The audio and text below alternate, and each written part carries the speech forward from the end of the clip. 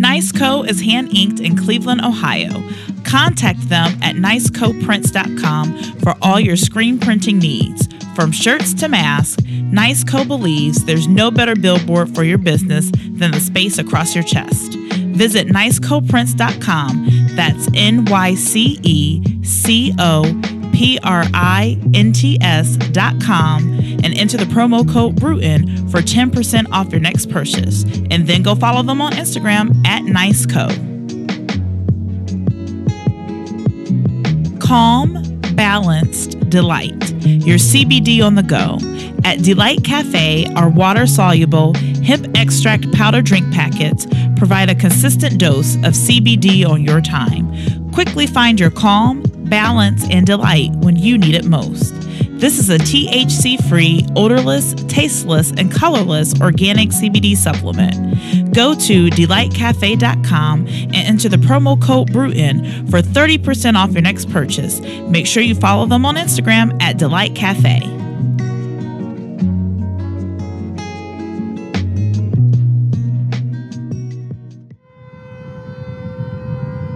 Welcome to another episode of Friday Late Show.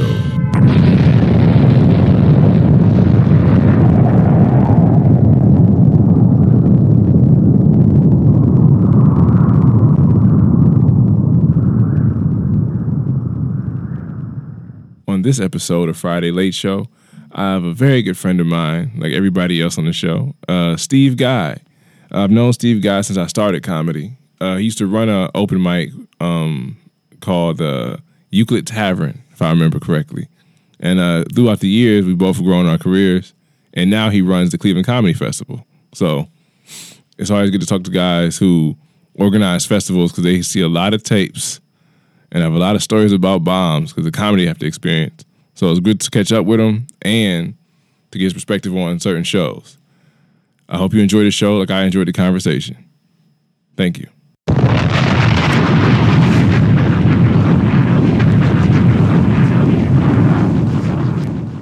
On this episode of Friday Late Show, a very good friend of mine, Mr. Steve Guy. Hey, happy to be here. Calm down, Steve. I've known you since I started comedy.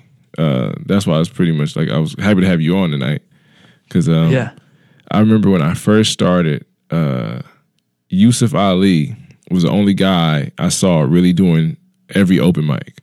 So I asked him what open mics to go to because we kept meeting at the same open mic. So I asked him what's some other mics to go to, and he told me to hit you up. And I called the Euclid Tavern earlier that day, and they said, you got to call back later when Steve gets here. I said, I don't even know who Steve is, but okay. And then I called back again. He said, come on down. And it was like, I think 2 weeks later or a week later. And it was the coolest room in the world at that point to go in there. It's like, damn, I remember this. I remember going to the Euclid Tavern and I used to do it on Thursdays. We do the open mic there. And did you talk to a woman? Was that what it was? You called during the day? Yeah, I think it was a woman. Yeah. Yeah, so she was like the manager. Like she ran the whole place. And I got there and she was like, some guy called for you. And I think she wrote John down. She wrote your name down. And she's like, I don't know. His name's John. He wants to do comedy, I guess. She's like, I told him to call back when you're here. She's like, I wasn't sure if you want me to give him your number. So I just told him to call back here. I'm like, yeah, that's fine. That works. And then you called back. I was there. It was so weird to me at the time to be like, why am I getting phone calls at this bar? No, because that's what the point on to talk to you on the internet was like to call this number if you wanted. I was told to call Euclid Tavern to get on stage. Like that's the only reason I did it. I didn't think that I had to really because I was already started. So I did one show with Ramon where you had to email him, but yeah. You were the ones like, okay, call him. All right, I'll call somebody ahead of time. Yeah, I had an email set up, which is I think how most people did it, but I was like, oh, I guess I should give people my number so they're not calling this bar because I know that was very skeptical of comedy being there at the beginning. And So then for her to start getting phone calls about comedy, I just remember her being like, why the fuck am I getting all these calls? Quit having your people call here. Like, you're some big shot. And I'm like, it felt like being my secretary. I thought it was cool like that. I thought, oh, damn, Steve got the room taking the calls for him. Oh, shit. Okay, I see how you do it. That's a way to do it. You can't fuck that up. They doing it. They already booking it. Because it was the only show at the time with a real stage. Everything else was in the bar or dance floor around that. And when I was starting at that level, you know, you first start off, you're doing the shittiest rooms. You just happy to get a mic in your hand. So I remember doing that room. I'm like, damn, this is fun. Then every night, it's like the only room with a stage. It was the only room you can get caught up. And you, I think the stage moved. It moved from one side, from the middle of the room to the side. At some point, it did. Yeah, they redid things or something and built it. I think they had there was a back room, and that's where it was a very small stage or something, and like just a raised thing. They took that out, and then it went into the middle of the room, or I don't know. But now, at least, once Happy Dog took over, they did physically move the stage that we used to always perform on, and now it's like it sits in the front by the windows as opposed to the side wall where we used to have, and it was a massive stage. But it was cool. I loved that room, and when we were doing it for a while, I mean, for multiple years, we would get at least 20, maybe 30 people to come and watch every single week. Yeah. And they were different people, and they weren't comics. That was the best part. It's like we had actual people coming to watch, and that was so great to me. And the one trick that I did was, they loved that they were getting this business, but they were like, hey, is there any way to keep it going? And I knew even then, and when I started that room, I think I was only a year and a half, maybe, into comedy. Something like maybe, yeah, probably. I don't think it was that long. And really the first year that I was doing it, I hardly did anything anyway. But, they were like, we're thinking about bringing in karaoke afterwards. And I was like, ooh, no, because in my mind, I saw karaoke getting popular.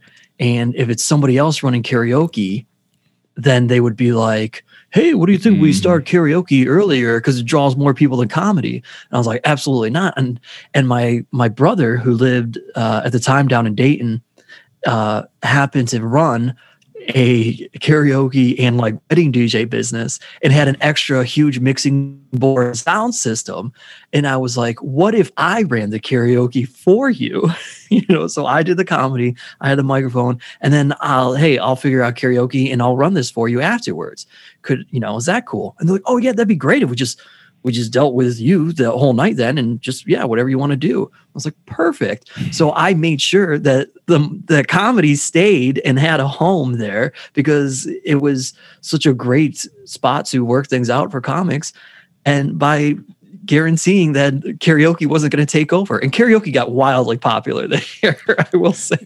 Yeah, I hate karaoke and comedy nights together. Like, I like when they're both fun in their own.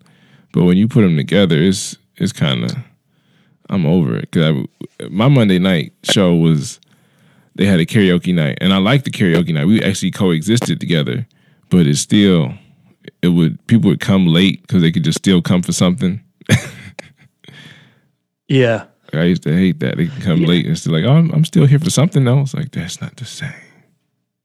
That was kind of like, that was the one thing that I tried to do was put a minimal 1 hour gap between the two so that you wouldn't get a ton of people who were like pre-gaming and shit-faced for karaoke showing up to the end of this mic and being obnoxious, so that way they didn't like run into each other so much. I was like, as long as we have at least an hour in between, we can avoid that and still kind of keep the quality of the comedy and in terms of the audience and everything going. And that, I mean, it all worked for a while until I gave up the mic.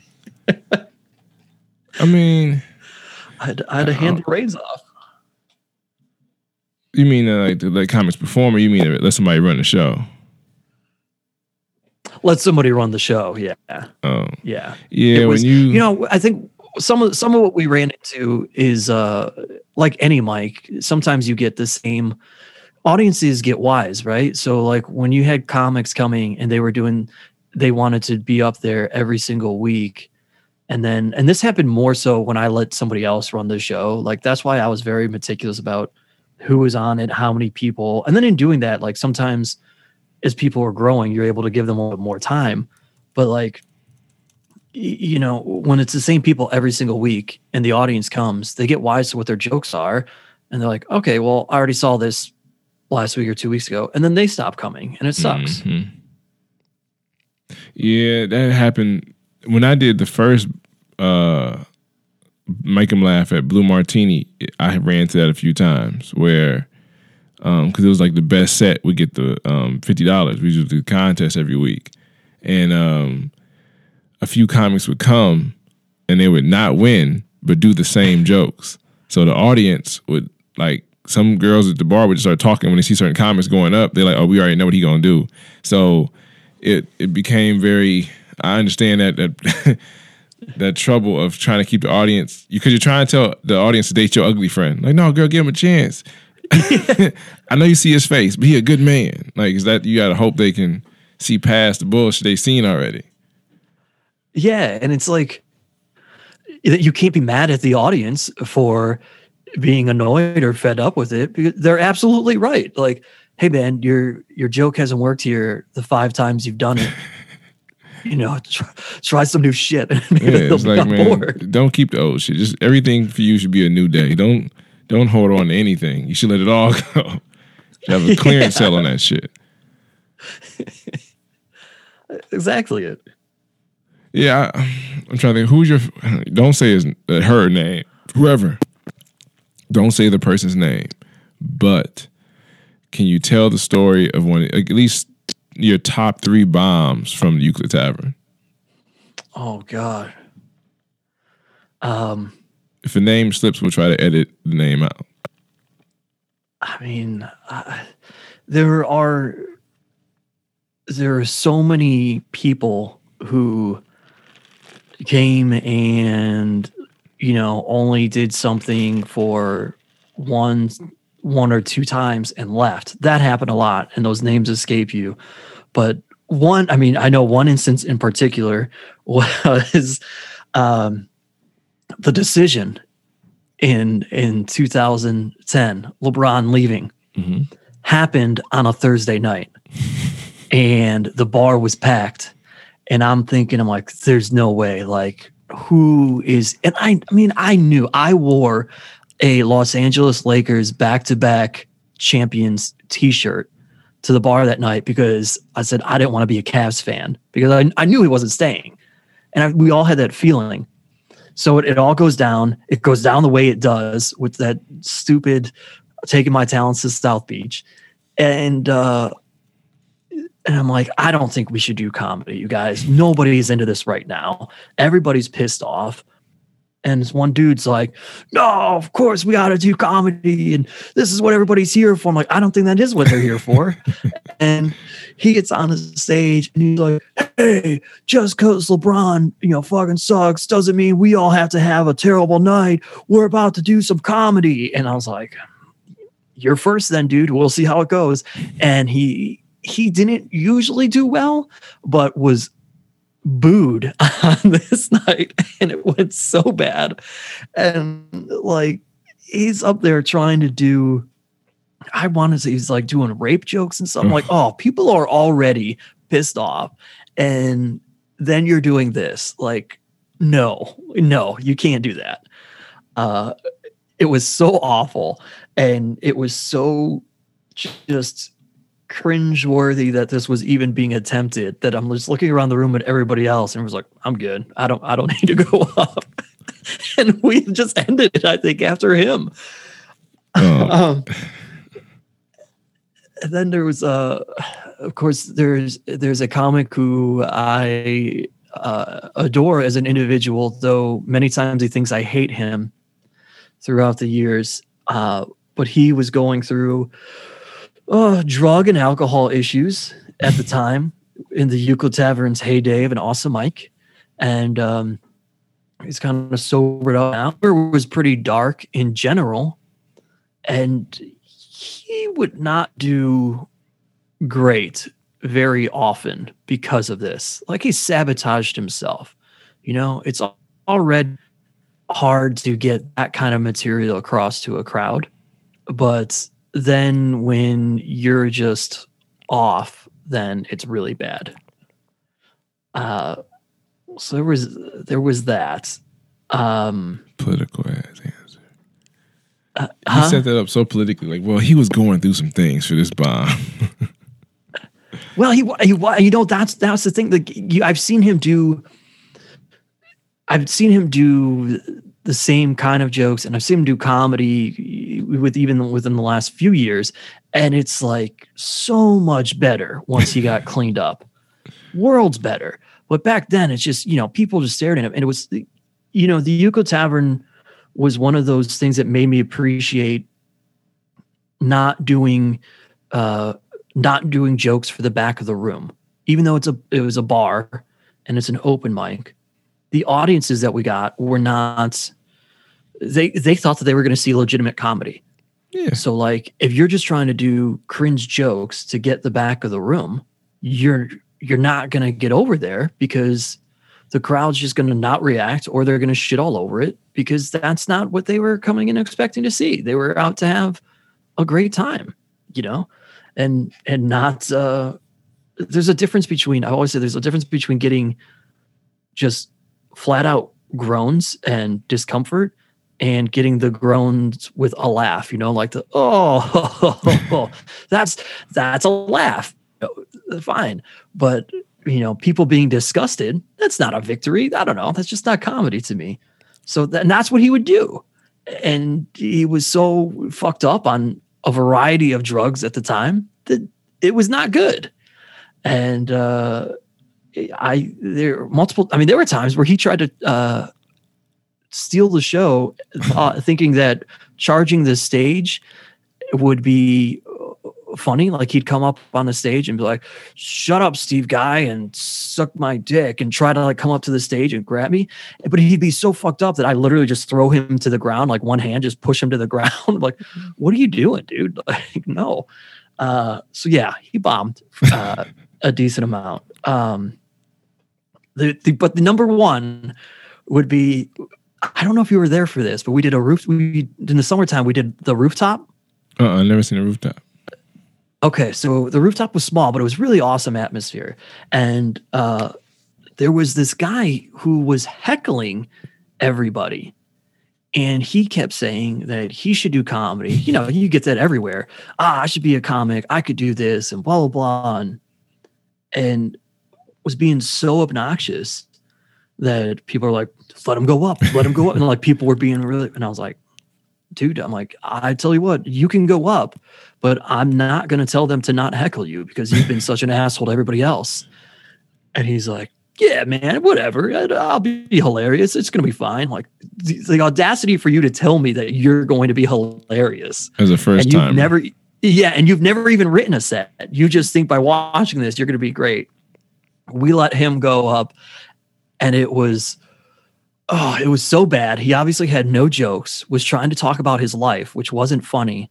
And people were so awful to him. It's still on YouTube somewhere. And part of me feels bad because people are telling him to jump off the roof. People are just screaming horrible things at him. But in reality, they're just shouting what he was saying to them and just proving a point. And this thing has, like, I don't know. I think it's got over 10,000 views. I think it may have close to like 100,000 views because somehow it got on a Reddit thing and just took off like 5-6 years ago, way after Euclid Tavern was done. I was like, oh, okay, that's a thing now. But that was the worst. That was the worst thing to ever sit through, was that guy. He made it to Reddit? It made it to Reddit. I'm trying to think what, because you also started doing the Cleveland Comedy Festival recently. Yeah. Like you've been doing that for about, I think, what, 2 or 3 years now? Or you've been just helping them for a while, but you actually got more hands-on these last few years. Yeah, exactly. So I've been helping them with the comedy festival for, I don't know, a long time in a variety of ways. But last 3-4 years maybe became more hands-on, and the last 2-3 years really kind of took over. And like now I'm the executive director. So I am the head of the Cleveland Comedy Festival, but there are people who work with me on it, of course. There's no way I could just do all that by myself.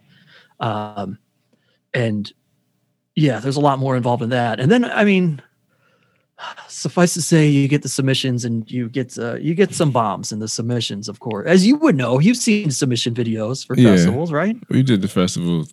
We did Accidental Comedy Festival. And when we were doing that one, we all watched, we would take chunks of videos, and it made you feel, you could tell where you were. That's the only good thing I liked about watching the submissions was you could see your level of comics. Like you see these guys are all this. You're like, cool, I'm not that. Or you're like, damn, I wish I was that good. So that was a good thing I seen from watching all those videos. But it's way more missed shots.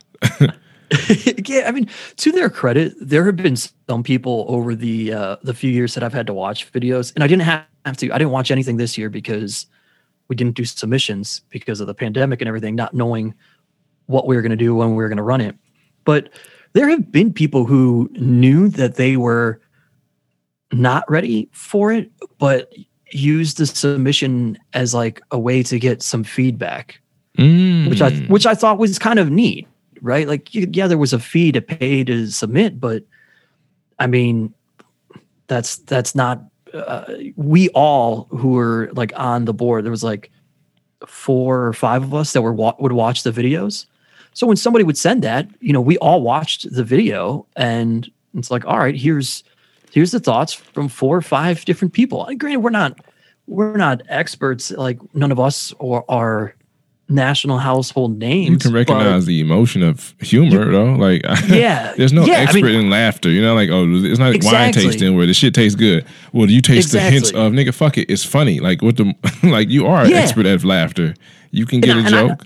And I feel like we've put some really funny people over the few years that I've been a part of it. So I'm like, you know what, though? I think that we at least are good at picking out funny for sure. So, but I just respected the fact that they were like, hey, I'm really still kind of new at this, but there aren't a lot of mics in my town, and people here, which we all know, like stand-up comedy, at times there are people who are very like, people are overly competitive.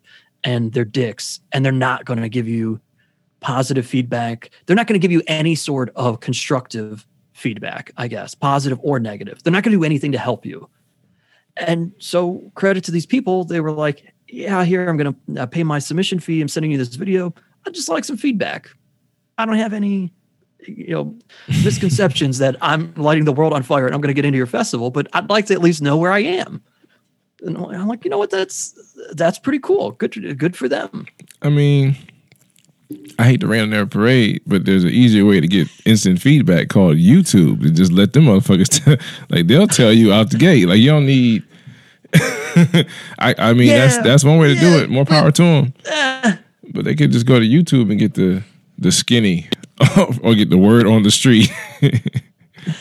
And somebody gives you, if you got more thumbs down than you got thumbs up, if you got 41 views and 51 thumbs down, I mean, niggas really hated your shit.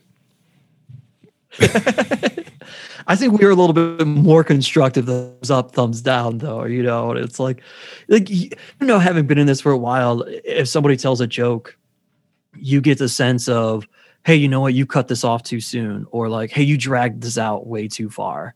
And you're able to kind of have that conversation, that dialogue with someone. I think that's the kind of stuff that they were looking for. YouTube works though. I mean, you'll get help with a joke from a submission. Maybe somebody might be a comic and they'll help you with, this joke was really good if you would have done this. Versus, YouTube just gonna be. this is horrible. It's like, well, I guess you know where you're at. Right. Yes, that's what they were looking for from us. Was more of the more of the nuanced stuff, not the hey, you're dog shit. You should never submit to anything. Yeah, I don't know. Look, next time, save your money because you didn't have to do this to yourself. It was a little bit of me that felt like. Did you ever go to the Improv when Lee Herlins was running it in Cleveland, and he'd have those Wednesday things? No, I started when he was doing those, but I never got one. Oh, that it reminded me so much of people's horror stories. Was the empty room? Yeah, like he's the only audience except for the comics that are up there, but nobody wants to laugh, which is weird because it's very similar to. I was able to get on at the Improv in Hollywood when visiting there at one point, and they did an afternoon show, and there was some audience, but that was like mostly comics. And it was a very similar feel where like the comics don't want to laugh at another comic's jokes because they fear that, you know, if they laugh at somebody else's jokes and the person who makes the decisions is really going to feel like they did better and put them on instead of them. So, you know, doing that stuff with Lee is kind of similar the same way. It was nerve-wracking for a lot of people, but that was the one thing I had in my mind when I'm doing when somebody submitted like that and asked those kind of questions. I'm like, all right, don't be like him. Just be. Well, because I remember I saved those messages. I still have them in my email from me and him, our exchange. And I did the same thing. I told myself to never give advice like that. Like if a kid asks me a question, I'll make sure I give them the best answer completely. I'm not going to say I don't like it. I'm not getting into it. I'm like, hey, man.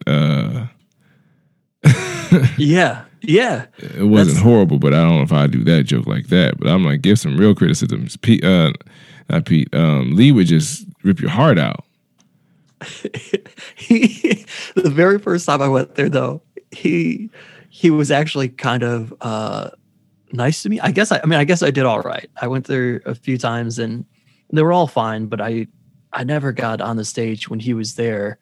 I don't know why, whatever. But he was the very first time I'll never forget. You know, he takes you out into the bar area and sits down with you after everybody performs, and he goes, you know, you're kind of funny. Like, I know, I could tell you're new. You're new, right? I'm like, yeah, I'm new. He's like, yeah, don't do this joke anymore. That sucked. You know, but this one, I think, he's like, I'm just going to say it. You're a good looking kid. You got that. Oh, you're kind of already ahead of some other people. I'm like, what a thing to say. Yeah, he told me a joke was hack, and I'm like, who else has said it before? He said, well, the joke itself isn't hack, but the way you're doing it is hack. I said, man, you just want to insult me this way. Like you're boring to watch. I said, well, I don't play an instrument on stage. I'm just standing there talking into a microphone. I get you could move around more, but I've been doing this shit for probably 3 months trying to talk to this man. Like, yeah. I remember I called to the Improv. I was in the calling mood because everybody say call the number. So I called the Improv and I leave a message for Lee. Leave him a message, you know, saying I'm a comedian trying to, you know, get on the open mic. He calls me back and I was excited. And then that's when the call started. I was very excited. When the call ended, I was like, who the fuck? Comedy is horrible. Because I'm like, yeah, like, who is this? I said, and he called me, by the way. I said, this is John Bruton. So you called me? I said, yeah. Yes, sir. I called about trying to get on the improv audition thing or what, you know, I don't know what it is, but I heard people talk about it, so I figured I'd call and ask. He said, you're a comedian? I said, yes, sir. I said, I never heard of you. So that's why I'm calling. trying to get on that radar. Well, I know all the comedians. You ain't a comedian if I never heard of you. So that's what I'm on the phone with you now, trying to, you know, do that. I'm trying to call you so I can become the person you know. Well, I know all the comedians in town. said, don't call yourself a comedian until I know you. I said, well, this is the best time, if ever, to know somebody. You're on the phone with me now. Like, I'm trying to be peaceful as fuck. Like, man, why are you such an asshole for a person you don't know? I can appreciate it looking back a little bit. And I talked to Lee.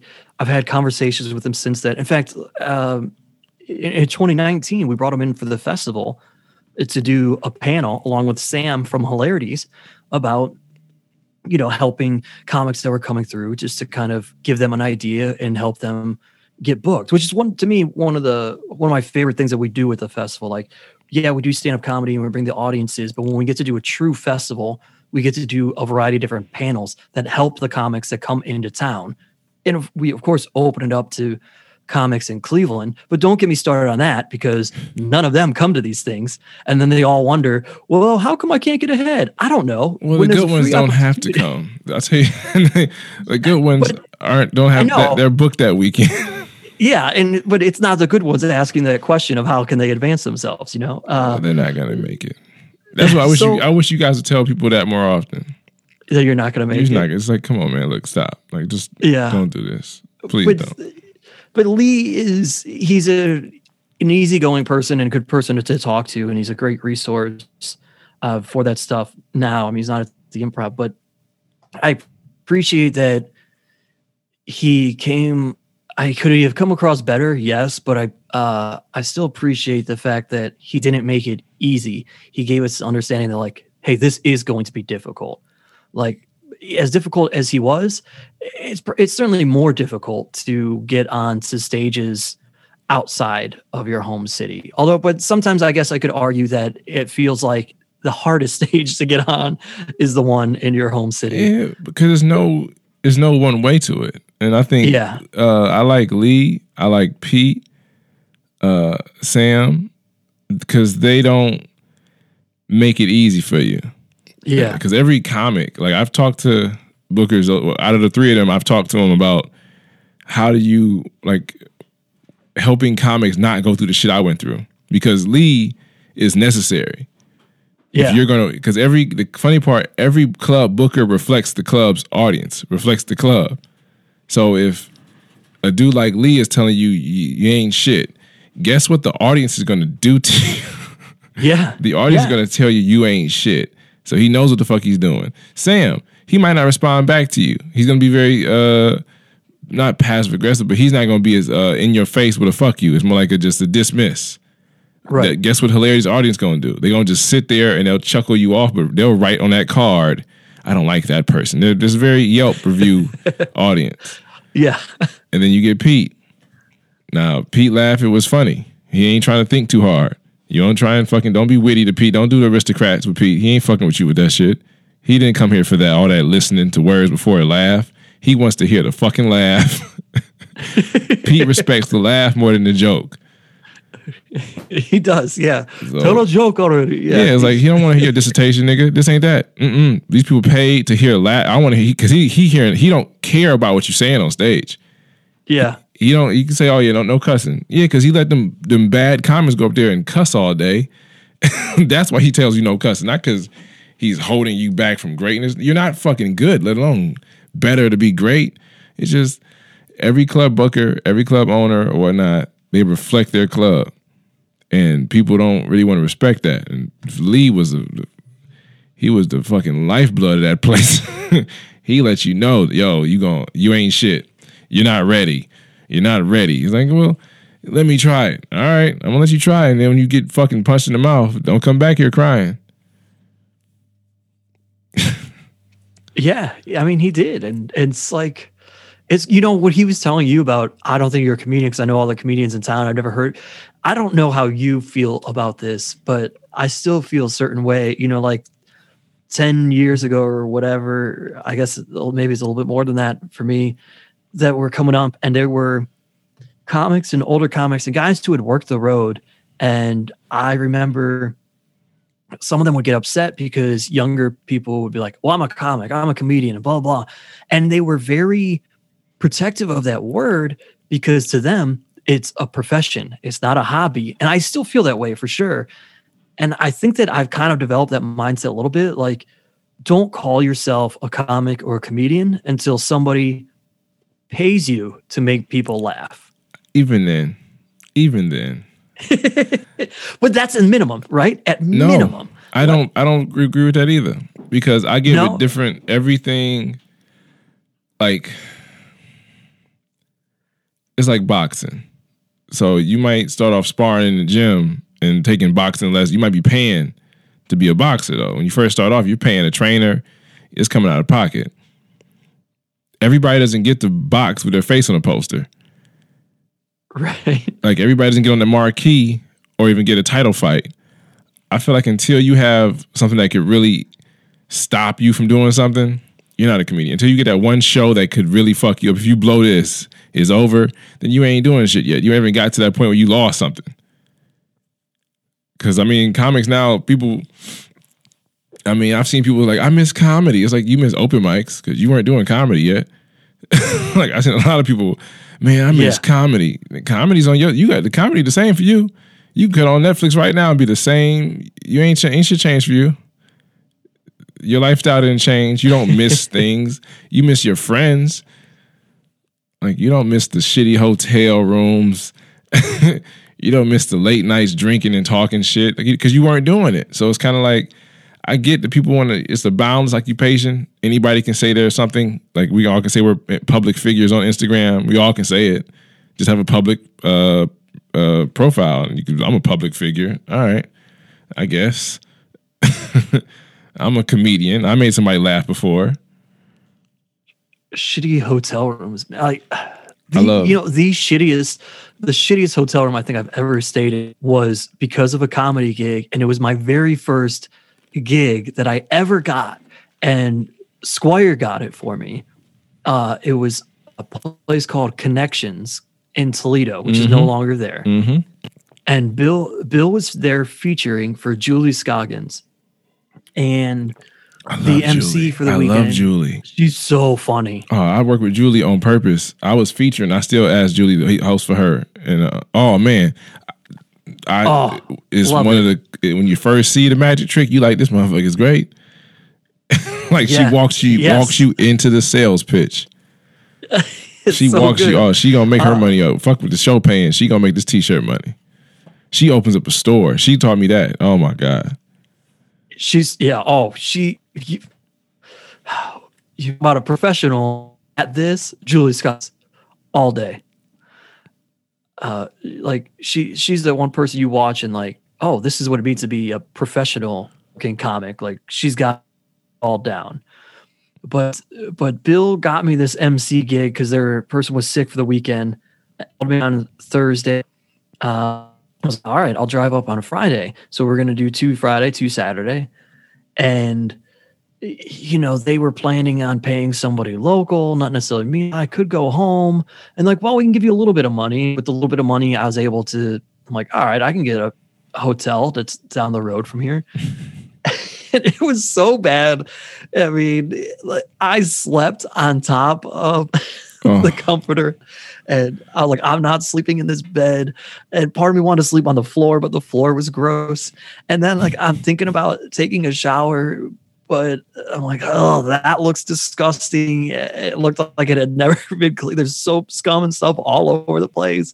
And I'm like, this is, and then the flooring for the shower was like, it was just a little bit of a lip. So it wasn't like a bathtub. It was like a stand-up shower. And, they just had like that little bit of lip to step over. But it was, the drain in the middle. It was crumbled.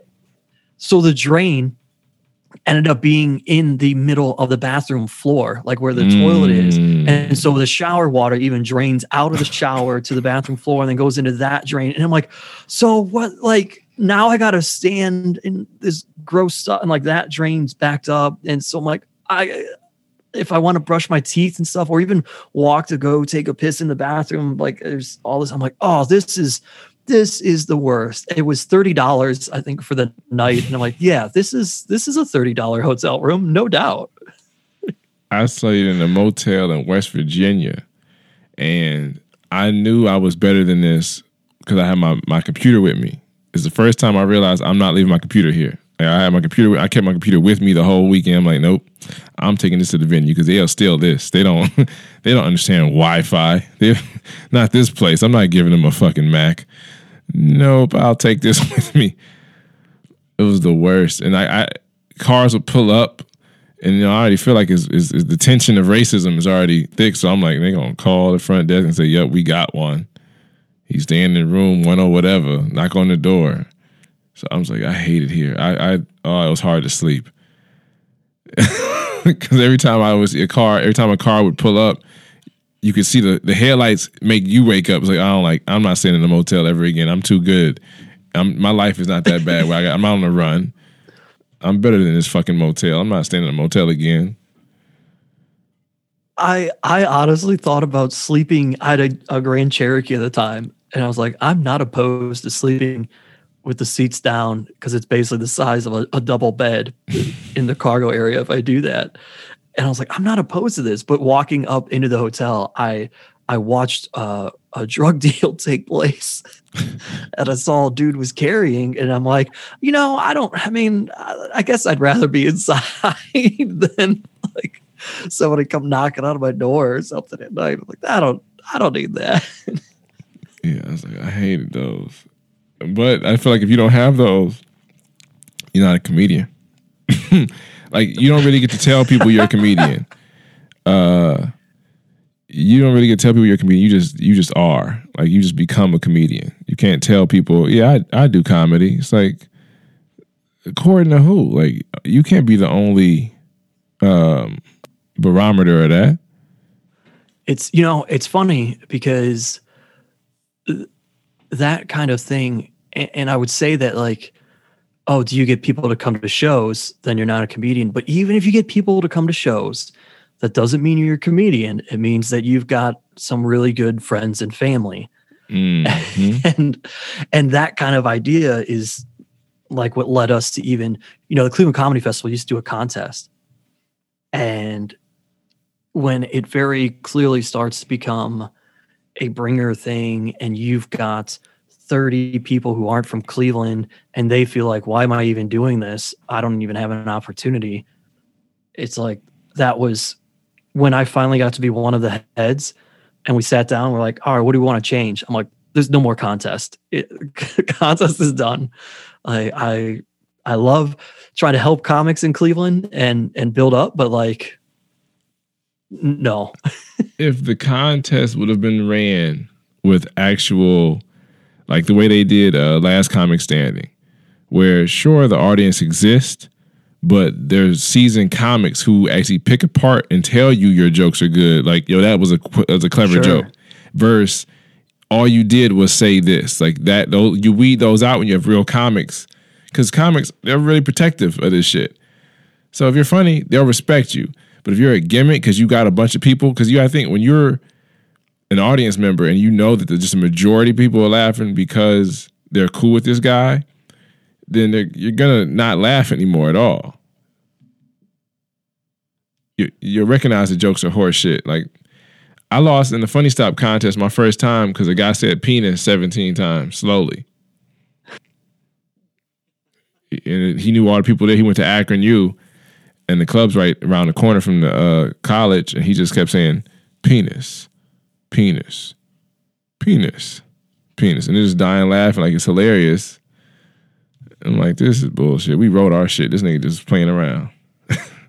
I did the Funny Stop contest a couple different times, and then there was something happened, and like, I don't remember how far along in the contest it was. It was maybe second, maybe I think it was probably the second time that I'd done it, but I'd already kind of hosted there as well. So like, whatever, I didn't need this contest.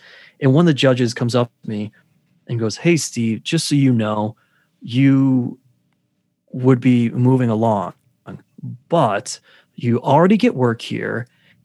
And a couple of these people brought a lot of people, of course, have to do right by the club. And we want to make sure that a bunch of people come back. So if it's okay with you, we're putting them through, but want you to know that you had like set of the night. And I'm like, all right, that's fine. That's all I need to know. And then Pete needed somebody to do the contest. Like the next time he just needed a couple extra bodies and he asked me, Steve, are we do the contest? I'm like, no, I'm not doing your contest anymore. I'm done with this dude. And it quickly turned into I think like 2 years in a row or something, he let me close out the contest. So I go, I've never won this thing, but I knew I was good enough to do it. So it was like, all right, the consolation was, hey, you're not advancing, but I'm going to throw you a few bones and here, close out this thing for here are the perks of a winner besides the title. Yeah. So I'm like, you know what? I'm good with that. I don't need contest winner. Like I didn't need it. I didn't feel like it was, maybe it would have gotten me something extra. Maybe it's a nice little thing to put on your comedic resume early on. But I was like, at the end of the day, the goal was to get some work. Right. And so if I'm getting paying gigs, then I won. I succeeded. I remember who I lost to the first time that broke my heart. Eric Brewer. Oh, God.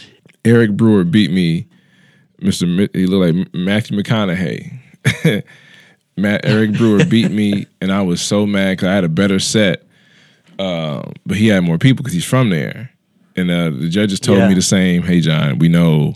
We'll give you the weekend. Just, I said, no, I want to win. So I came back the next time and I was getting better finally. So I'm like, for that, at that level, I was good. So it was a shoe-in.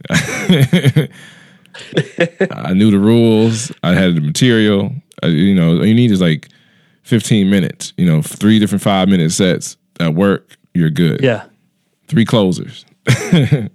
So that was fun. And when I finally mastered that one, I wanted to go to the next one.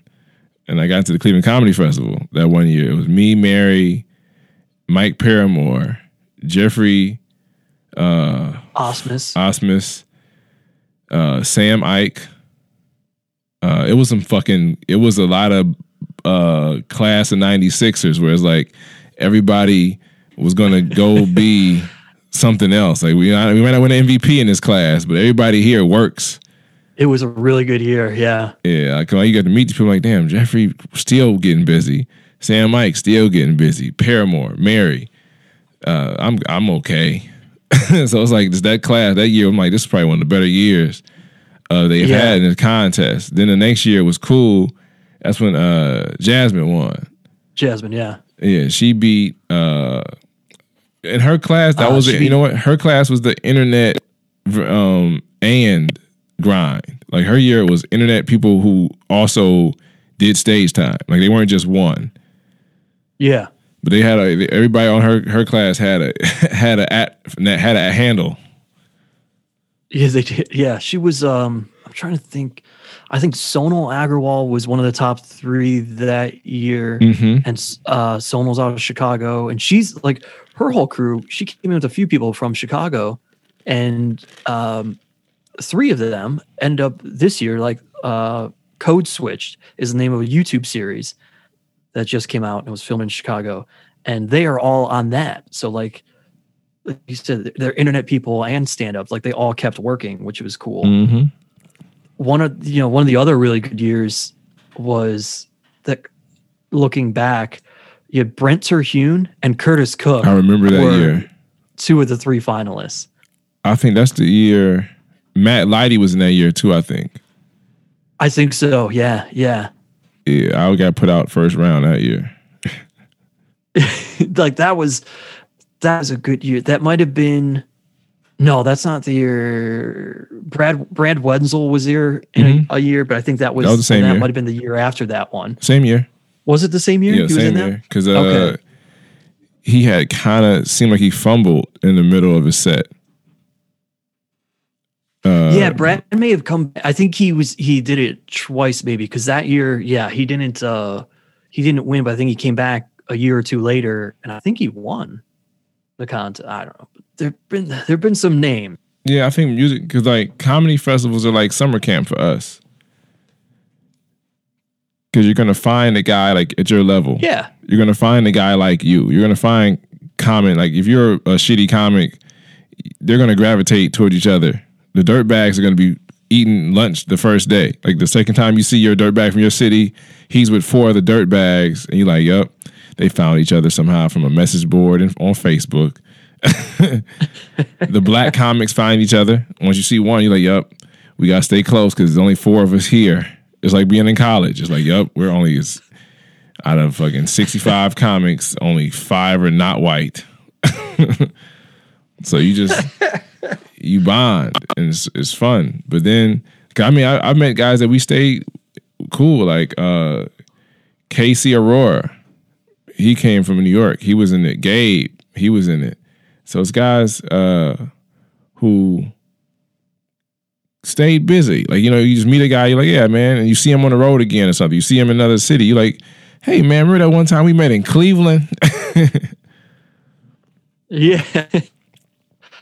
Yeah, it's real cool. Like I've kept in touch with a ton of people, you know, like I kind of think back to, I don't know, for me, the festival, I think sometimes with the hodgepodge of people, because like, you know me, like I don't like to gravitate towards one group of people. I like talking to everybody. The whole thing is like, get to know everybody. And like, I love pulling from all sorts of different walks of life. And a way early on in comedy, I not to intentionally go full circle, but it kind of does. Like I think back to Euclid Tavern, and I think it's like I got you there, like we're hanging out. Radescu is always there. Like he's my right hand guy at the Euclid Tavern. He becomes Curtis Cook starts comedy at the Euclid Tavern, and then you have a guy who doesn't even do stand up, like. Well, like Chris Clem is coming to the Euclid Tavern, and we all hang out. And that's one of my best friends now, him and Radescu. And I've got you. And then Damon Kamen is there hanging out, who doesn't do stand up anymore. But like, it was a cool, like, he called me recently, grouping of people just to like be around. He called me with a funny movie idea, and we were on the phone for like 45 minutes just hashing out this silly idea of a movie about a white guy who could say the N-word because he now felt it, like he had to go through this journey of being treated like it was like funny. It was to us, we just was having a good time. To like, it was more like a what scenario would everybody be okay with this white guy saying the word? It was like he'd have to go through this, and we kept saying different things he had to go through, and how many generations of his family would have to go through it before they could finally say. Like he had to get treated like one and had to earn that shit. You got to earn the N-word. And I remember it was like late as fuck. He just called because he just had his baby, and I was just out on the road, and I was just sitting on the couch. I remember sitting on the couch in my room talking to him about it, laughing, like just having a good laugh about this dumb ass movie of a white guy and his family. What would I do to this family to get them to finally be okay? This is the dumb stuff that he comes up with. Like he was always good for that. But you know where he came from was early on when I was starting out. I became cool with. He was maybe a year or so ahead of me, but was Brendan Eyre, and we used to go to all the same places together. And Damon had been. I don't know if they went to high school together, but somehow he was cool with Brendan, and that's when started coming to the Euclid Tavern.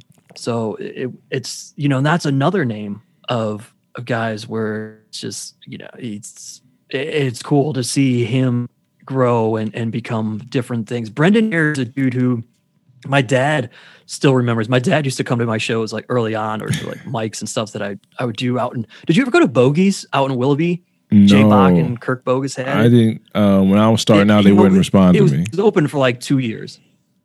Okay.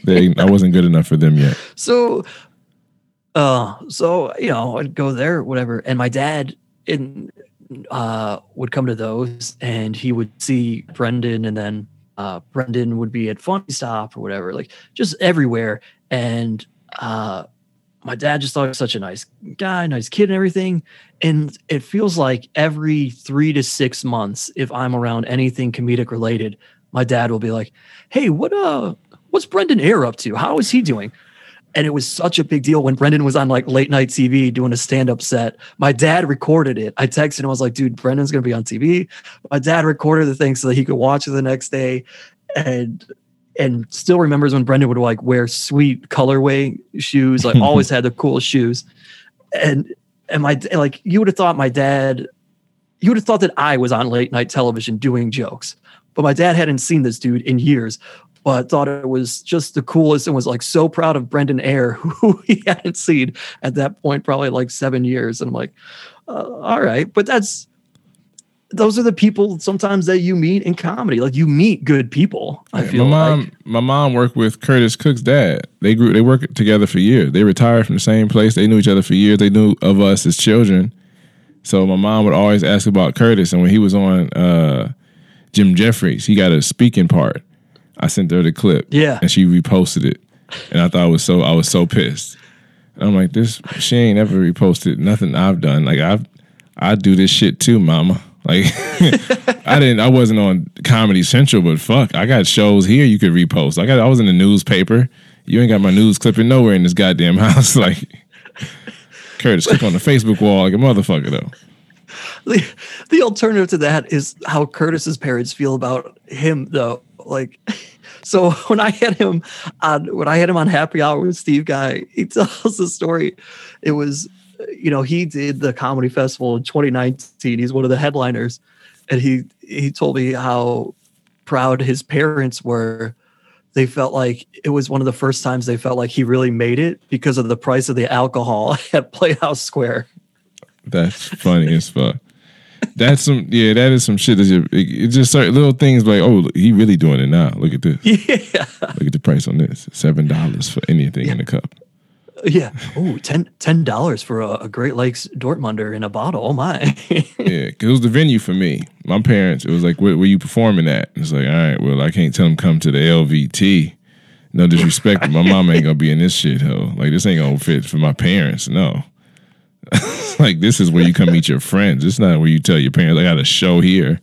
So when Chad Zumock was running the Comedy Zone, he was booking the MCs. Oh yeah, the Roxino. Yeah, the Roxino. I got a ton of work out of that. Yeah. So when I got into the Roxino, I told my mother, and that's when she was like, "Ooh," because she liked the Roxino. She's like, "Yeah, oh, my baby get them free buffets too. Okay, we gonna be out here. What time your show?"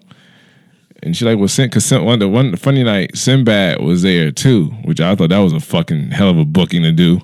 Have the fucking comedian he's made for these people, and you go give the free show over here at the Comedy Zone. It's like, really, we had 17 people because they already paid, and 4 of them were about to get it. They wanted a fucking refund because they thought they were buying Sinbad tickets. Sinbad, yeah, for $20. I'm like, come on, man. You got it. You thought you can't. You clicked the wrong button. Like, yeah, I'm gonna buy these comedy tickets because comedy's comedy. Sinbad gonna be there. It's like, no. Mm-mm. Do you feel like that's another spot that I feel like really helped me grow and write was that venue, because you had all those free ticket giveaways and they're there. So like, it's your job to get these people to laugh. And there were certain jokes that I had or was working on, and I had to rework them. Like, that's where I really truly learned that I've got to come up with different ways to get the whole audience on my side, to bring this setup so that when the punchline hits, even if it's something that's not in their era, because let's face it, there were a ton of 60-year-olds that were there, they understood why that punchline was funny, if that makes sense. Oh, yeah. I had to learn how to do that a lot, because I was coming from straight bars, just doing bar show after bar show where I'm not horrible, but I shouldn't be here just yet. Like, I'm not clean. Like, I know that. I can't really change that about myself right now. Julie Scoggins, she pretty much told me how to do my style of jokes for that audience, where it was, you keep the same pace, but drop out the heavy cuss words. Like, don't say the hard ones. Say the little ones, the cute ones. Get out your system. You still can say damn, and you can say shit. Just don't talk about shit. Like you didn't take a shit. No, never take a shit. But you can not give a shit. Yeah. And I'm like, that's better. And so I learned how to do those things where it be. And then she told me every sentence should be a laugh. Like I seen Roy Wood Jr. do it the best, where everything he says after he gets rolling, it's downhill. He hitting that speed bag, where everything he says is a laugh. It's a calculate. He wrote that he planned it to be this way, and she told me to write. And I worked with her 3 times. Every time she came to town, I made sure I got that weekend. I even talked to her, and she requested me to work with her that weekend. That's awesome. Like I wasn't even around often. I was still trying to get in other clubs, but she would tell me she's coming to town and, come on down. So I would come on down, help her sell the T-shirts, soak up some game. and she actually got me into Comedy Zone. Like she had me email people and talk to people for me to get me into the Comedy Zone to be working for them. Oh, that's sweet. It's and that with every sentence that has to be a laugh. I think that, when you're first starting out and people talk to you, it's set up punchline. But every laugh doesn't have to be a punchline. Mm-mm. Like she said, like every sentence you can get a laugh, and then it all builds still to this punchline. Like you could tell a story, but each sentence in that story should have a laugh somewhere. Yeah, like she would still tell you a story, but like she would say little things in the sentence to make sure you chuckled until the end. Yeah. So if she's talking about washing clothes, she'll say she knew it was laundry day because she was wearing a thong now. And she's like, she shouldn't be wearing a thong. The punchline ain't here yet. She's she's painting the picture and telling you why it's funny.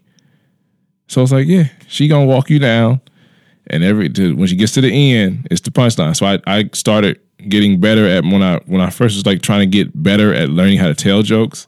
I would write it where everything I'm saying after I get going. Once I get past that first, hello, I'm John, I'm going to tell you some jokes. Here's one of them. After I get past that shit, we on a roller coaster. Everything's downhill.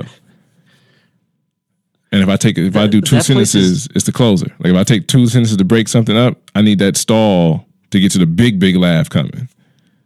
That place is it's a great example of like, if you're not willing to adjust to this crowd, you shouldn't necessarily, you shouldn't be the kind of person that then goes after the crowd, right? Especially if you've gone there multiple times. Because if you've gone there multiple times and you're expecting that crowd to change, like that's on you. So I'm sorry, but don't be so, I guess, selfish. If they come to you and say, hey, we need an MC or we need a feature, and you know that crowd isn't going to react to your stuff and you're unwilling to change your stuff, you got to be like, no, sorry, I got to pass. Mm-hmm. Like you have to say it.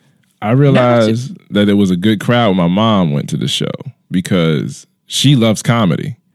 Like you can be dirty, you can just be funny. She can hear Eddie Griffin. She can hear Bill Cosby. She can laugh and have tears in her eyes regardless no matter who. So when I would go there and she would come with me, or she would have me to go to a show just cause. Like she'd go there on a Saturday night. She wanted to I'm home, let's go hang out. I'm free. I mean, not home. I'm free on a Saturday. Let's go to the casino and go to the comedy show. I see who's there, say hi to the staff, And we would just sit there and watch comedy. And I realized they laugh at what's funny to them.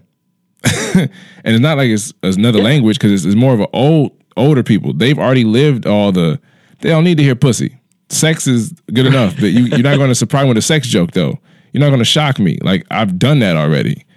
Like, these guys are over 40. They're over 50. You're not going to really get me going with a pussy joke. Like, unless it's really funny. But you can't just talk about pussy. Like, come on, man. My daughter's 17. Like, those guys are different. They can laugh. They've heard comedy. They've done the George Carlin. Sorry. They've done George Carlin. They've seen Robin Williams. They've seen Whoopi Goldberg. The legends are burnt into their lexicon of comedy. And here you are thinking that you're changing the game. It's like, no, you're not too edgy. You're just not funny. And like a lot of times people would want to try and change up to be universally funny. Like you can tell the same topic, just give everybody context. Like if you want to talk about something that only you go through, and give it an analogy to show that everybody's gone through it, just not this, but they can keep up. A lot of comics go up there and they start talking their shit like everybody lives this life like them. And the Comedy Zone taught me these motherfuckers laughing at jokes, the good ones. Like they came to laugh at the good jokes. They don't laugh at just jokes. Yeah, I mean they paid to be there. They're paying the tickets. And it's time. If I sat down and there's that comfortable ass room and you better keep me awake. My mama fell asleep. My mama fell asleep at a show. All those chairs. Oh, she fell asleep to the point I got nervous because the comic was being nice. He didn't turn on her. He just said, I'm doing that bad. She fell asleep. And then my mom had slumped. First, like, is she alive? And I'm like, whoa, no, she better be. And then she had like dropped down and her head went back up. I said, oh God. Because I said, if my mama died here, this is not a time. Like, I don't want my mama to die in fucking Roxino, like at a show. Like, I'd never do comedy again. That shit would have fucked my whole day up. Like, I'd have been done with comedy. I wouldn't watch Netflix or nothing. I'd be like, man, like, I'm a comedy and me as a source. But like, what job? You don't do comedy no more? It took my mother. Like but nah, she woke up and I'm like, oh shit, yeah. And I'm like, damn, like, oh, that's the MC's mom? I said, oh yeah, she's seen a lot of comedy. She's falling asleep to me. That shit tells a lot. And she said that she fell asleep at an Earth, Wind & Fire concert and she just falls asleep when she sleeps. Like, I mean, when she stopped moving, it's gonna happen. But I'm like, damn, that's some funny shit. She fell asleep in the front row in a nice seat. They try to be nice to me and give her a good seat. I'm like, no, you get her on the right couch, she is going to bed. I'm like, damn it, that's fun. Oh man, this is embarrassing but hilarious. But they laugh though, because they'll laugh at some jokes. Oh yeah.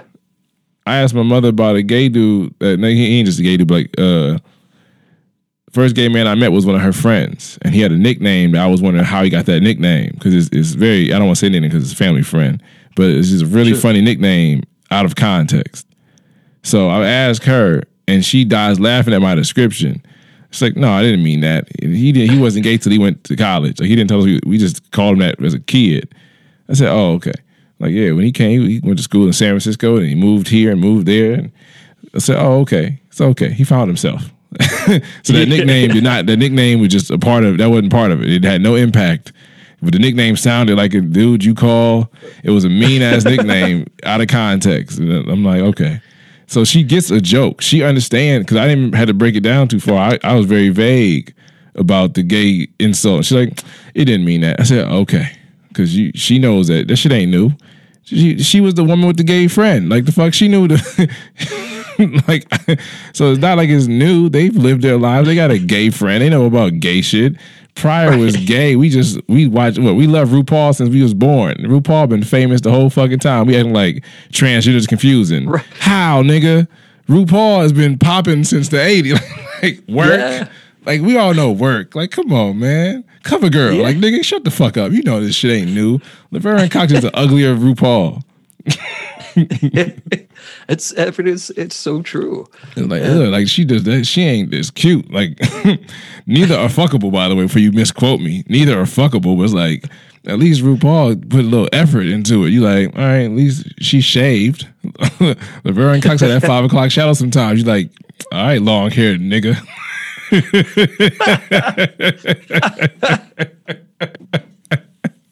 It's like, you're making them look bad. You're making the pronouns look bad, dude. Cut that. Like, put your fucking foundation on. Quit being lazy.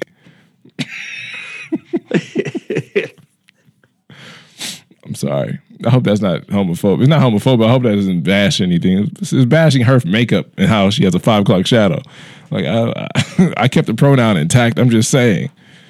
God damn, man. I'm like, you don't see them razor, but like, if you don't get that Fred Flintstone off your face, you gotta shave. Yeah, you gotta shave. You can't be out here clean be on the cover, be on the cover for Woman of the Year. You better fucking wax that shit every time. Now you got a title to uphold.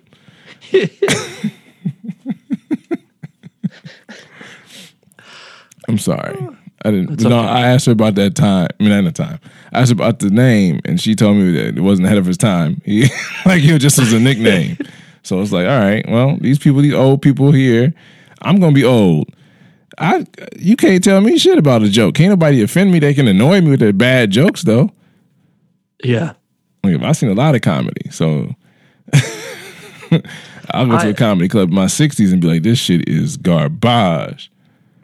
You know, the one time that killed me there, Cleveland Comedy Festival did shows there one year. Mm-hmm. And I went and ran the shows because I think we did 1 or 2 nights. And so I went there and emceed or did the shows. And there were a bunch of younger comics that year in their, I don't know, early mid-20s or whatever. And they're all going up one after the other, telling these jokes that are bombing with the audience. And it's like 3 comics in a row, and they're trying to talk about dating app jokes. And like, these people don't understand dating apps, and all right, your shit's not working. They understand it, well, they just don't respect it. Like my mother knows about online dating, but she thinks it's weird. Yeah, you gotta explain the element to them. Like I said, you gotta explain the element to them that you're gonna try to bring the punchline around to, so that they're on board with you. And these guys, they weren't doing that. Mm-hmm. And then this dude gets up there and tries to do a joke about Yelp, of all things.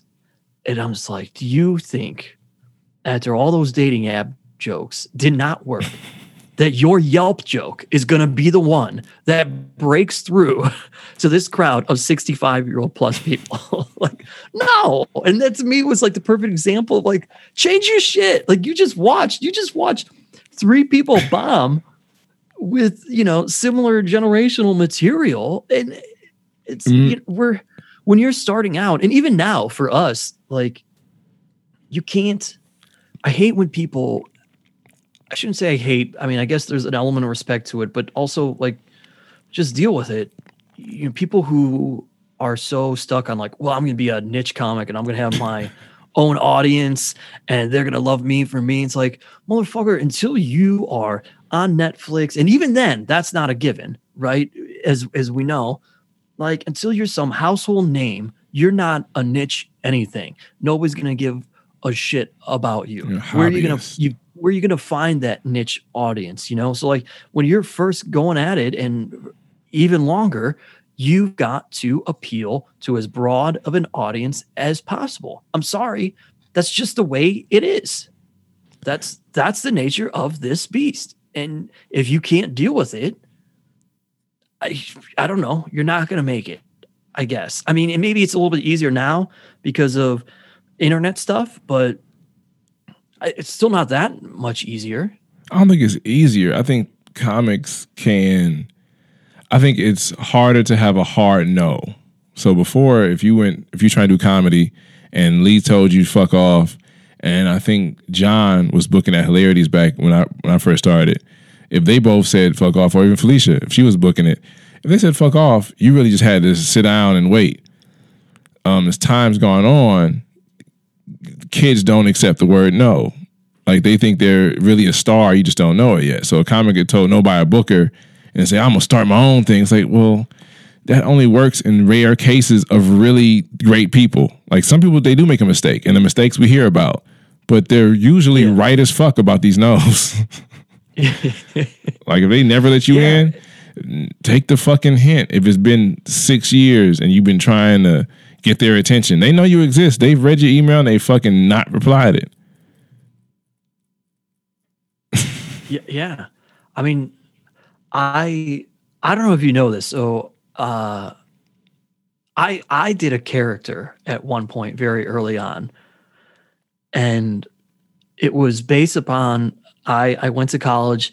I went to Miami, Ohio, and there were so many douchebag dudes there wearing double polos and popping their collars. And the top one was always pink, and they'd always wear like the armbands on their forearm. And so I did this. I dressed up like that to go on stage, and everything I did was in the character of all these people that I was surrounded by and couldn't stand. And I created this thing for like, almost a year. So much so that, again, Bill Squire had one of the first times, I think, or maybe I'd met him before, but we were after a show at Funny Stop. I didn't do the show. I was just there, and we were hanging out across the hall. And he goes, you were just at Go Bananas 2 weeks ago, right? I go, yeah. He goes, I was just there this week. I went down there to close out their show or something, like their Wednesday show. And he goes, and people asked me 2 weeks later, they're still talking about you because they didn't know if that was really a character or if that was really you. And I'm like, okay, well, that's a problem. Like, I got to make it a point to talk to comics, which I thought I was, but I guess if the only interaction you saw was on stage, you wouldn't know.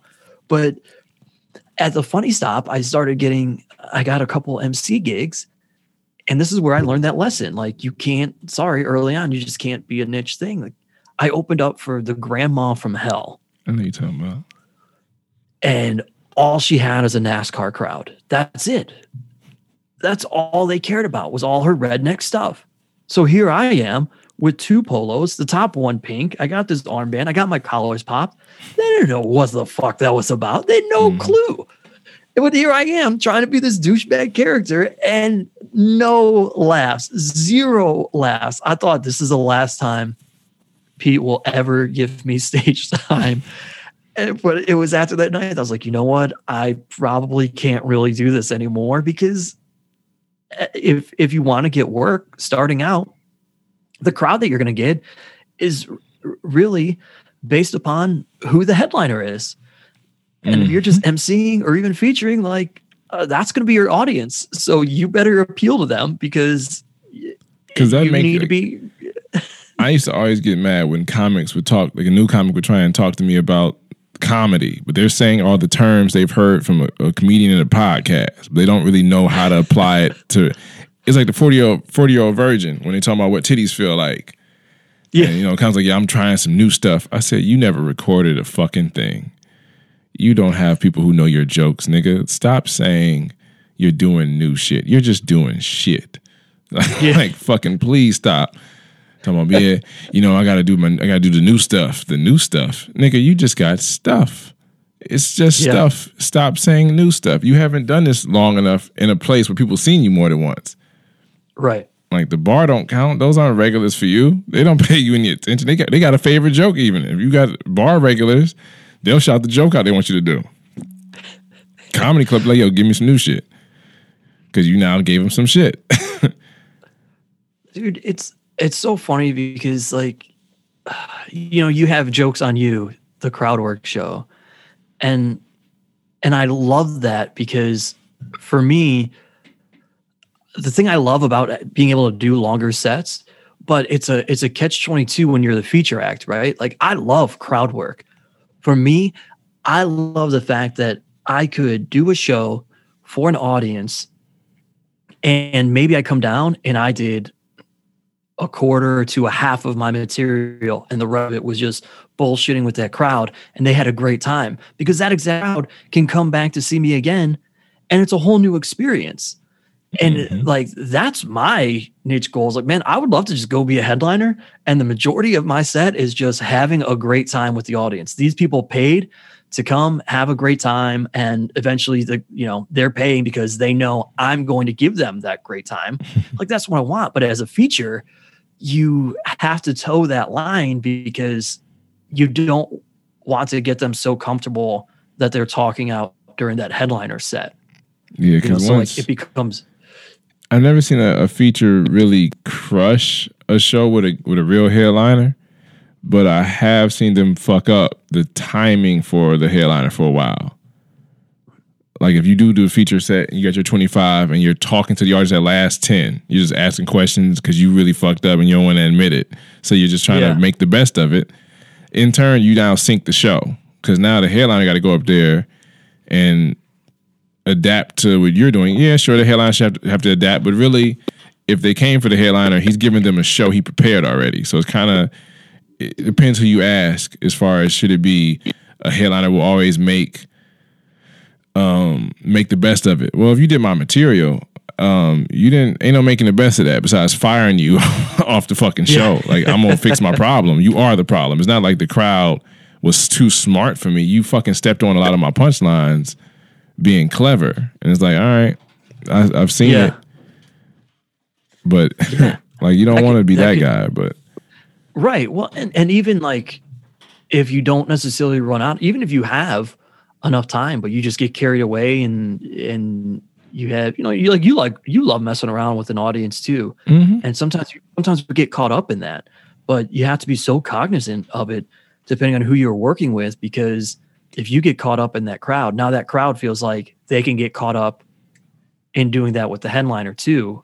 And that's not the case, because you have some headliners who are like, this is my set. I go from A to Z and I do not deviate.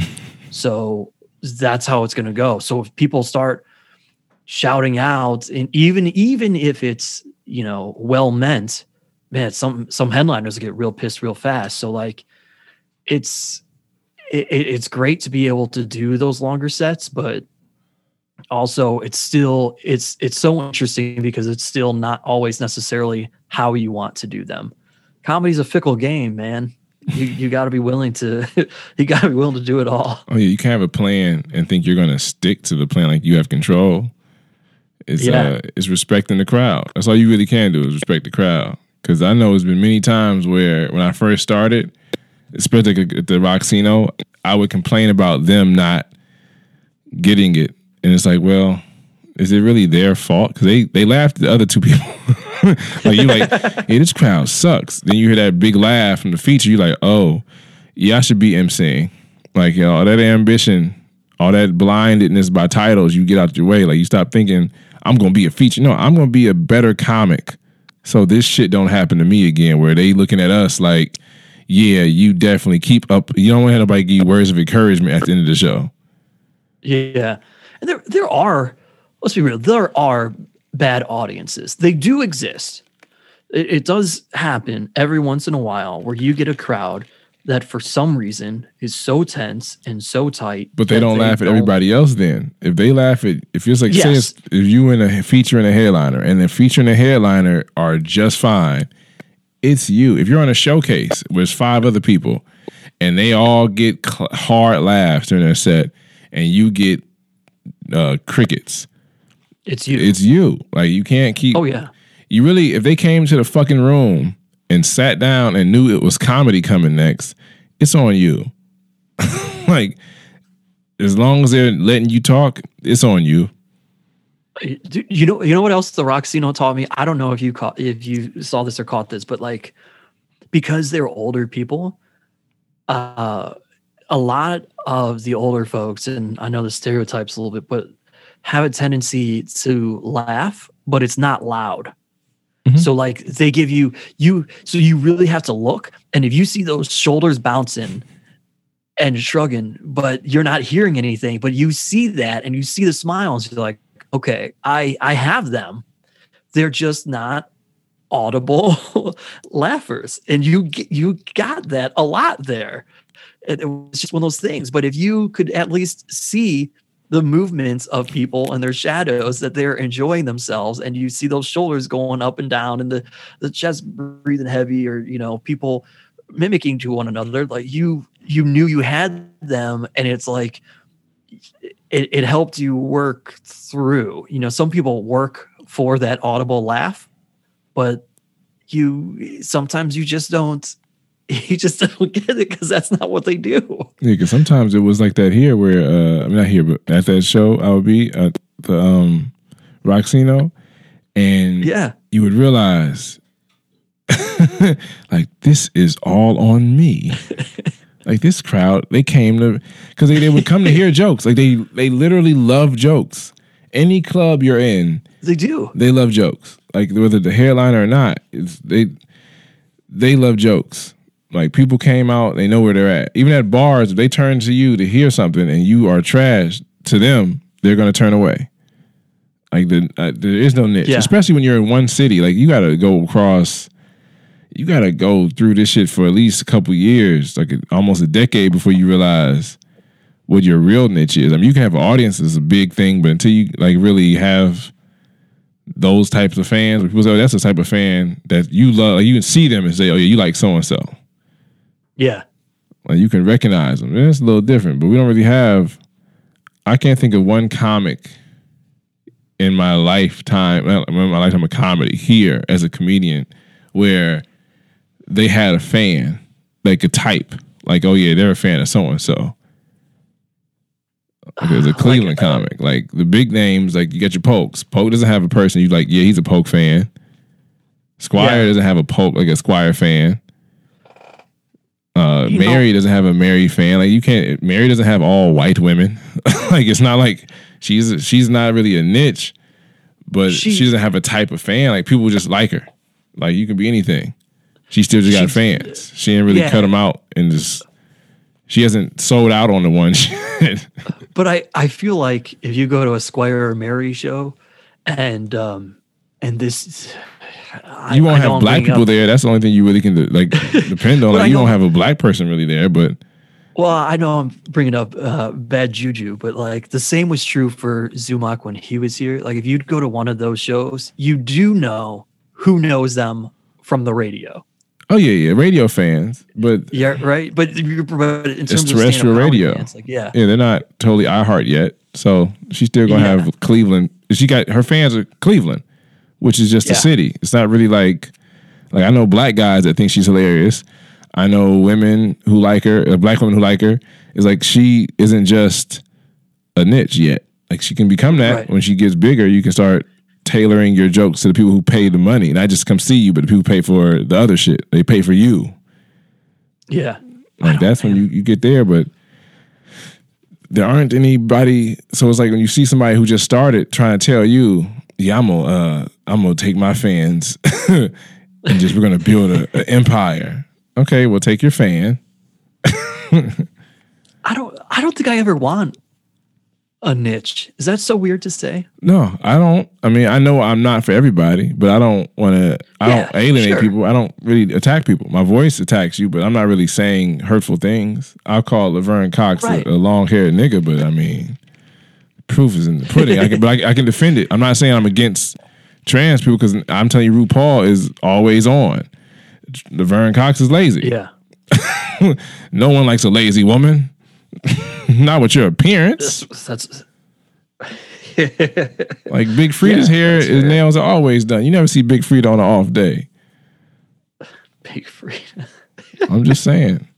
These names that you just. I be knowing that dumb shit. Like I watch all that shit. I watch Laverne Cox be funny, or try to be funny. Big Frida's had a show on. I forget the fucking network it was on. But I watched half a season on a fucking marathon. I was sick. It was just on. I'm like, I'll watch it. Her mom died, and I was sad. I watched the whole goddamn episode. I mean, the whole little block of episodes, and I'm like, oh man, you gonna make me want to see what happens. I do have to thank you for letting me do the jokes on you thing because I had multiple Cleveland comics come up to me afterwards, and I always love when this happens. But I got hey, I didn't know that you were also a comic. I thought you just ran the Cleveland Comedy Festival. I want to fight little niggas when they say that to me all the time. I want to be like, man, who the fuck?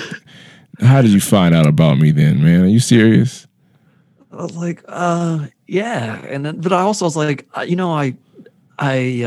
did the Friday shows here at the festival with Shane Torres, but I mean, you weren't here for it, which is fine. But like, even then, there were people who only had found out because they were at that, like people who came on Friday and or Sunday, and everybody and coming up to me after the festival. I was like, yeah, I mean, I do this, which that happens, and then it goes, which is funny.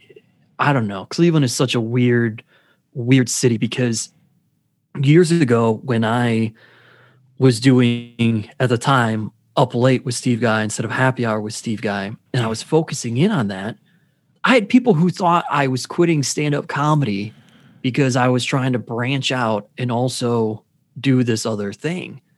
And I was like, no, like the very basis of that show is comedy. And I'm not only doing that for me, but I'm also trying to create this vehicle for all of us who work hard and do something. And the hope is that, more eyes are on more of us. And this is a way to do it. Like, why the hell aren't we supporting each other? And then there was a year where I got so much work that I hardly did any mics because, when you get enough work, even though you're writing, you're able to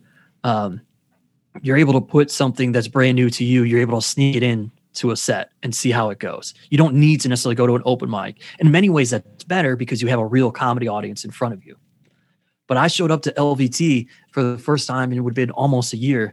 And somebody came up to me then like, man, we thought you quit comedy. We haven't seen you in forever. And I was like, dude, like what? I was like, I was off getting paid to do comedy. Like, is that not the goal here? Like, I remember I met a new comic like that. I met a new comic, and he had met me the Monday before at Grog Shop, and I didn't go up. I just was there fucking around. I didn't want to go up. I was I want to drink tonight. And he saw me at LVT like maybe 2 or 3 weeks later and was feeling himself like he thought he was the funniest dude out. He like, oh, I know you told that was pretty funny, man. I know you told jokes too. I said, man, I didn't know you did comedy either, my nigga. Like, cause we being honest on these self-assessments. I didn't know you did comedy either, man.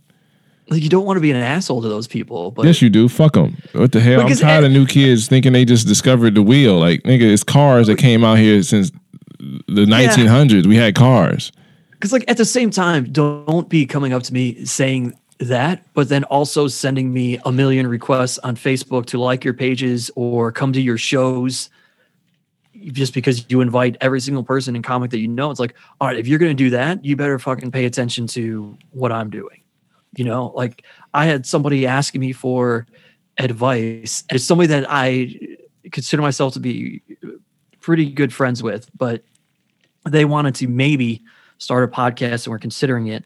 And were asking me about the Happy Hour show that you're a part of and that we do. And they're like, oh, well, do you record it straight to YouTube?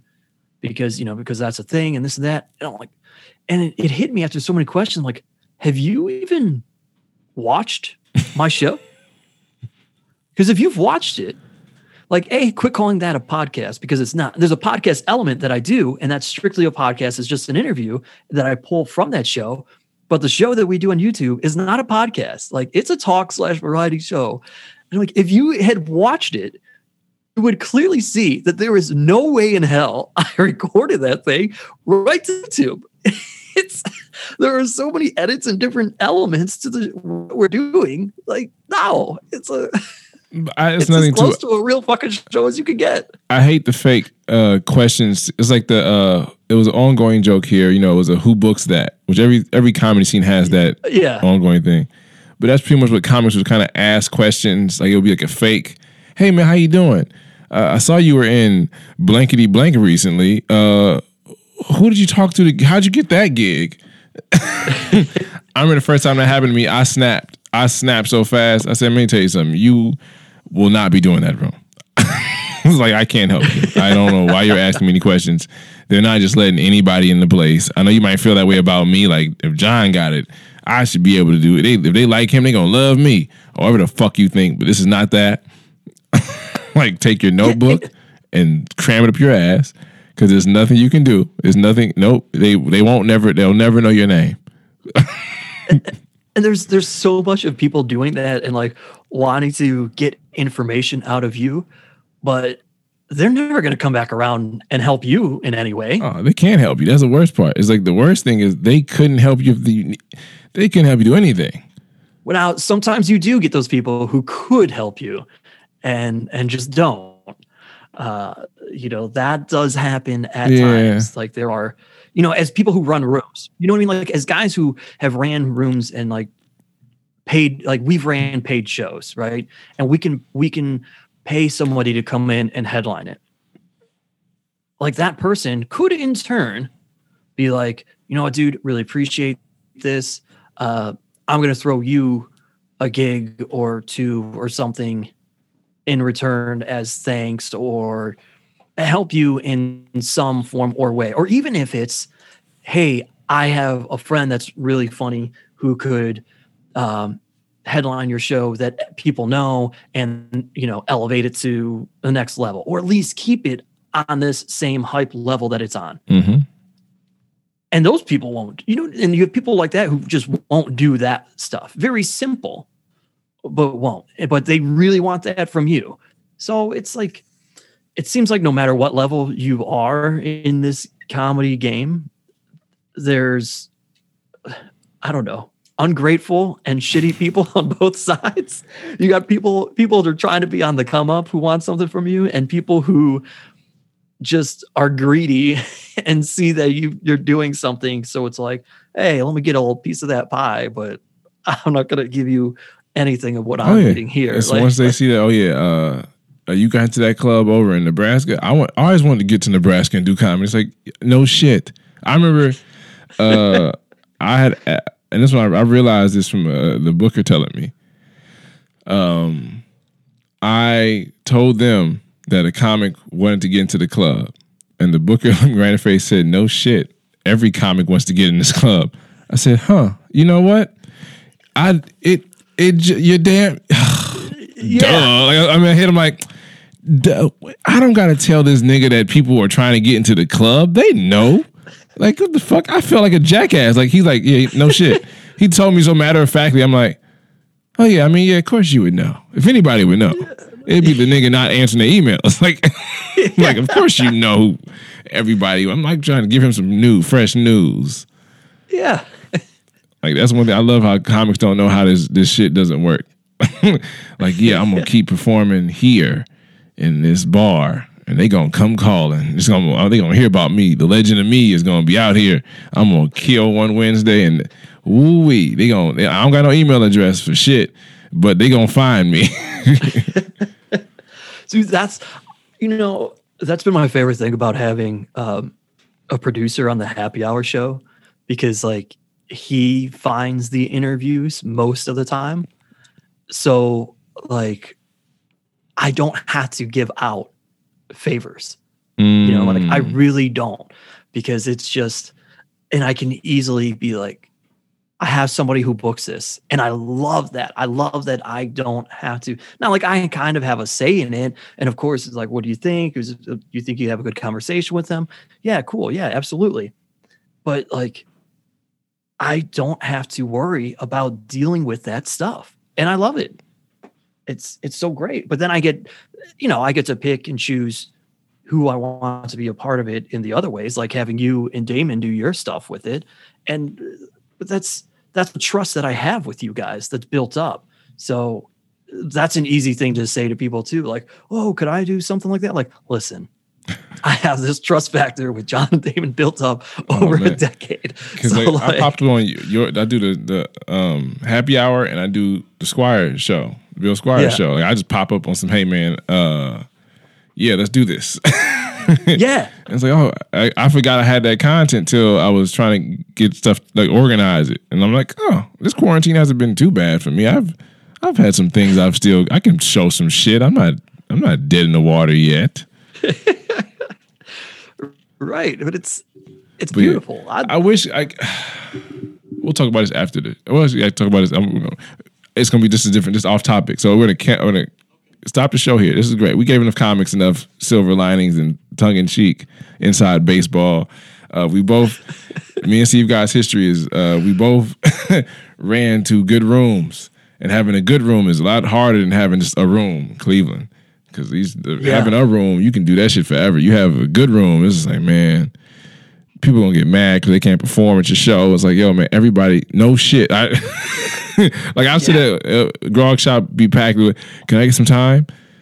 Nigga, it is already 9:00. It's a Monday. I'm ending the show at 9:30. I got too many people as is. You wait till now to say something. I've been walking around here all fucking day, and you think now's the time to ask me. You'll never make it.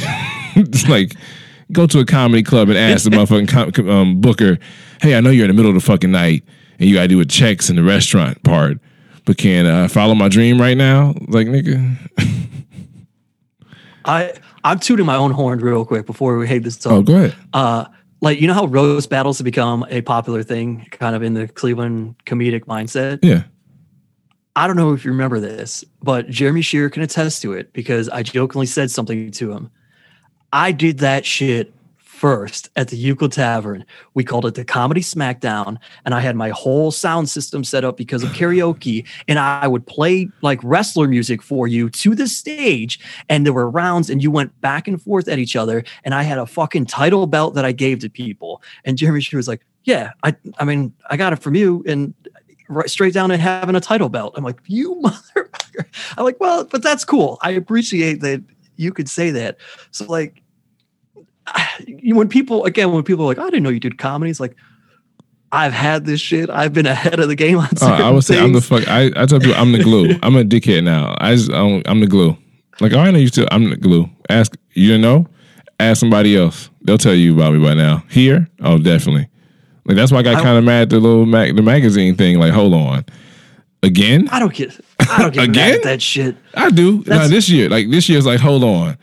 Ain't that much like them first 3 months you can kiss my ass, nigga. I was doing just fine the first 3 months from January to March. Oh, suck my dick. I was up there top 5. Yeah, give me that spot. I get a 5. That's people lobbying to their Facebook friends. Don't care. It's the same as why we don't do the contest anymore. Mary didn't lobby. Mary should be on the list. Squire should be on the list. But they also have that much larger audience terrestrially. I got my large audience is monthly show that is I'm the only annual show. There are also people who have probably never seen Bill or Mary do stand-up that will put them on that list. That's fair. Bill and Mary should be on that show. And Polk again. Polk is like Eddie Murphy. No. I fuck with Polk heavy. I love him. I love him. Not in 2020. Not in 2019. No. He didn't. I don't. Did he do anything in 2020 except for Channel 3?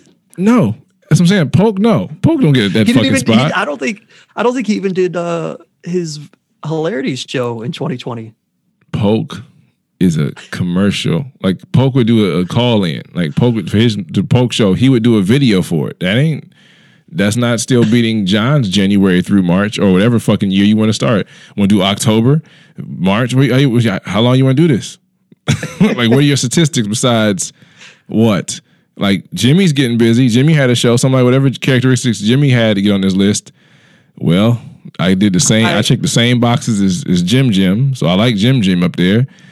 He helped produce Polk show, for God's sakes. So Polk and the other dude, I'm like, man, fuck that nigga. I don't care what you tell me. I don't. whoever what's his name is, the fuck is this? How? Like, I had this. I don't know his name, and I won't learn it either. Whoever the fuck this? What's his name? I think it's a him. No, I don't know really who the person is. The Cleveland Comedy Awards, which I love that they're doing, and I think it's great, and it's a fun night out and everything. And I just think the whole concept is fun, but I don't put a ton of stock into winning or losing that stuff either, for the same reason. Like I said, when you don't show up to an open mic for almost a year because you're a working comic and people think like you don't do comedy anymore, so they wouldn't put you on that list. It's like, well, I know that I'm better, but whatever. But this year I can't. Wait, I had a great argument for that host thing, because I was like, all right, let me break this down. I'm not nominated for host either, but I get a ton of working gigs as a comedian. I got obviously feature gigs and stuff, but I could host shows. I would host certain things for the Cleveland Comedy Festival. I was booking shows at the Alex Theater as a host, and I would host those all the time. And through that, I became a pro wrestling ring announcer that hosts that entire evening and event. And I hosted a game show at the Alex Theater because I was so good at comedy and hosting events. And then I got a job at Quicken Loans Arena during Monsters games because I'm such a good host and comedian and everything. But that was you're like, I'm the best host in this motherfucker, and you couldn't. I do Make 'em Laugh Mondays, and you could have put me as a host. You did this whole thing in the Cleveland Comedy Facebook group page, and you're like, and I'm because of Make 'em Laugh Mondays, and I was like, I could say it. You should have though, because my thing is, it wasn't attacking comedians; it was attacking the establishment that is just getting these niggas grades. Like, hey man, if you gonna include them, you got to really do your research and explain to me how you ignored me. The same way, like, they're like, how I ignore you? Because even I saw that shit. You would post it; it'd be a real quick post. I saw it, I read it. I used to be quiet about this stuff. Fuck that. Right now, think about it. Yeah. It's bums being loud. Why the fuck you being quiet? You got integrity for that shit, my nigga? You feel better? Where's it got me? I don't know. You sleep better being humble? Being a humble king. How that shit work out for you? You get stabbed in the back enough yet to start realizing you got to cut these niggas' heads off? I've been stabbed in the back a lot. Yeah, it's like, oh, I can do what Steve Guy does. It's like, what? No. Okay. Or die trying, nigga. Like, that's how I feel. Like, I can do what John does. Or die trying. Have at it. Get yours. Go ahead, sweetie. Go ahead and get it. I love when... I remember when me and another comic would make jokes about this. Comics would hit up the comics we were working with and ask to feature for them. Like they would ask, like me and another comic, because I'm gonna talk to you regular in a minute. But a comic, me and him were friends, and we were talking about how many different comics have hit our headliners up to try to take our job. Like really asking him, saying, "Hey, fuck that nigga's money. You give me a chance." And it's like, you do understand that we're not just, he's my boss, but he's also a friend. And you just try to say, fuck my whole career, and you wanted my job. Well, you called another person and said, fire him, hire me. And you think I want to be nice to you ever again? It's like, chase your dream, yeah, but don't crush mine. Like it's a lot of other comics you can hit up. Don't do this. Don't make it personal. That's happened. That's happened. Oh, that's gonna happen. Think about how many people. Yeah. Somebody ran your room after you. I think you let him know. Yeah, I let him, and he ran it into the ground. I mean, yeah, that's gonna happen. They don't know they don't know the secret sauce. Oh, but he didn't take any fault or blame for it, and then he thought that it was like the venue, and somebody else hit him up to run a room at the same exact time at a different spot, and I got pissed. And he didn't say anything to me or the Euclid Tavern. It was like, if you want to stop doing comedy, that's fine. We'll either stop it or I'll take it back over again or something. But don't be hitting these people up that wanted to come here and be on the show, or sending out invites to people that you added because they were audience at the show to get them to go to your other thing. Like, what the fuck? And then not say anything about it. Man, that pissed me off. And I told him too. Like, his people told him that I was pissed about it, and he showed up and he came to talk to me one day at the Euclid Tavern. And I said, let me tell you something, dude. I said, I'm glad you waited like you did. I said, because you'd be through that fucking window right there if you had come when I found out about this. Sometimes I was furious. When a person makes that move to try to cut your throat, and it's like, dude, you just tried to cut my throat for $20. And what I realized is, like, that dude he's not a bad dude. Like, that was a case of he didn't know. But he liked opportunity. Like, he's an opportunist. Because I remember one time when it was the showcase.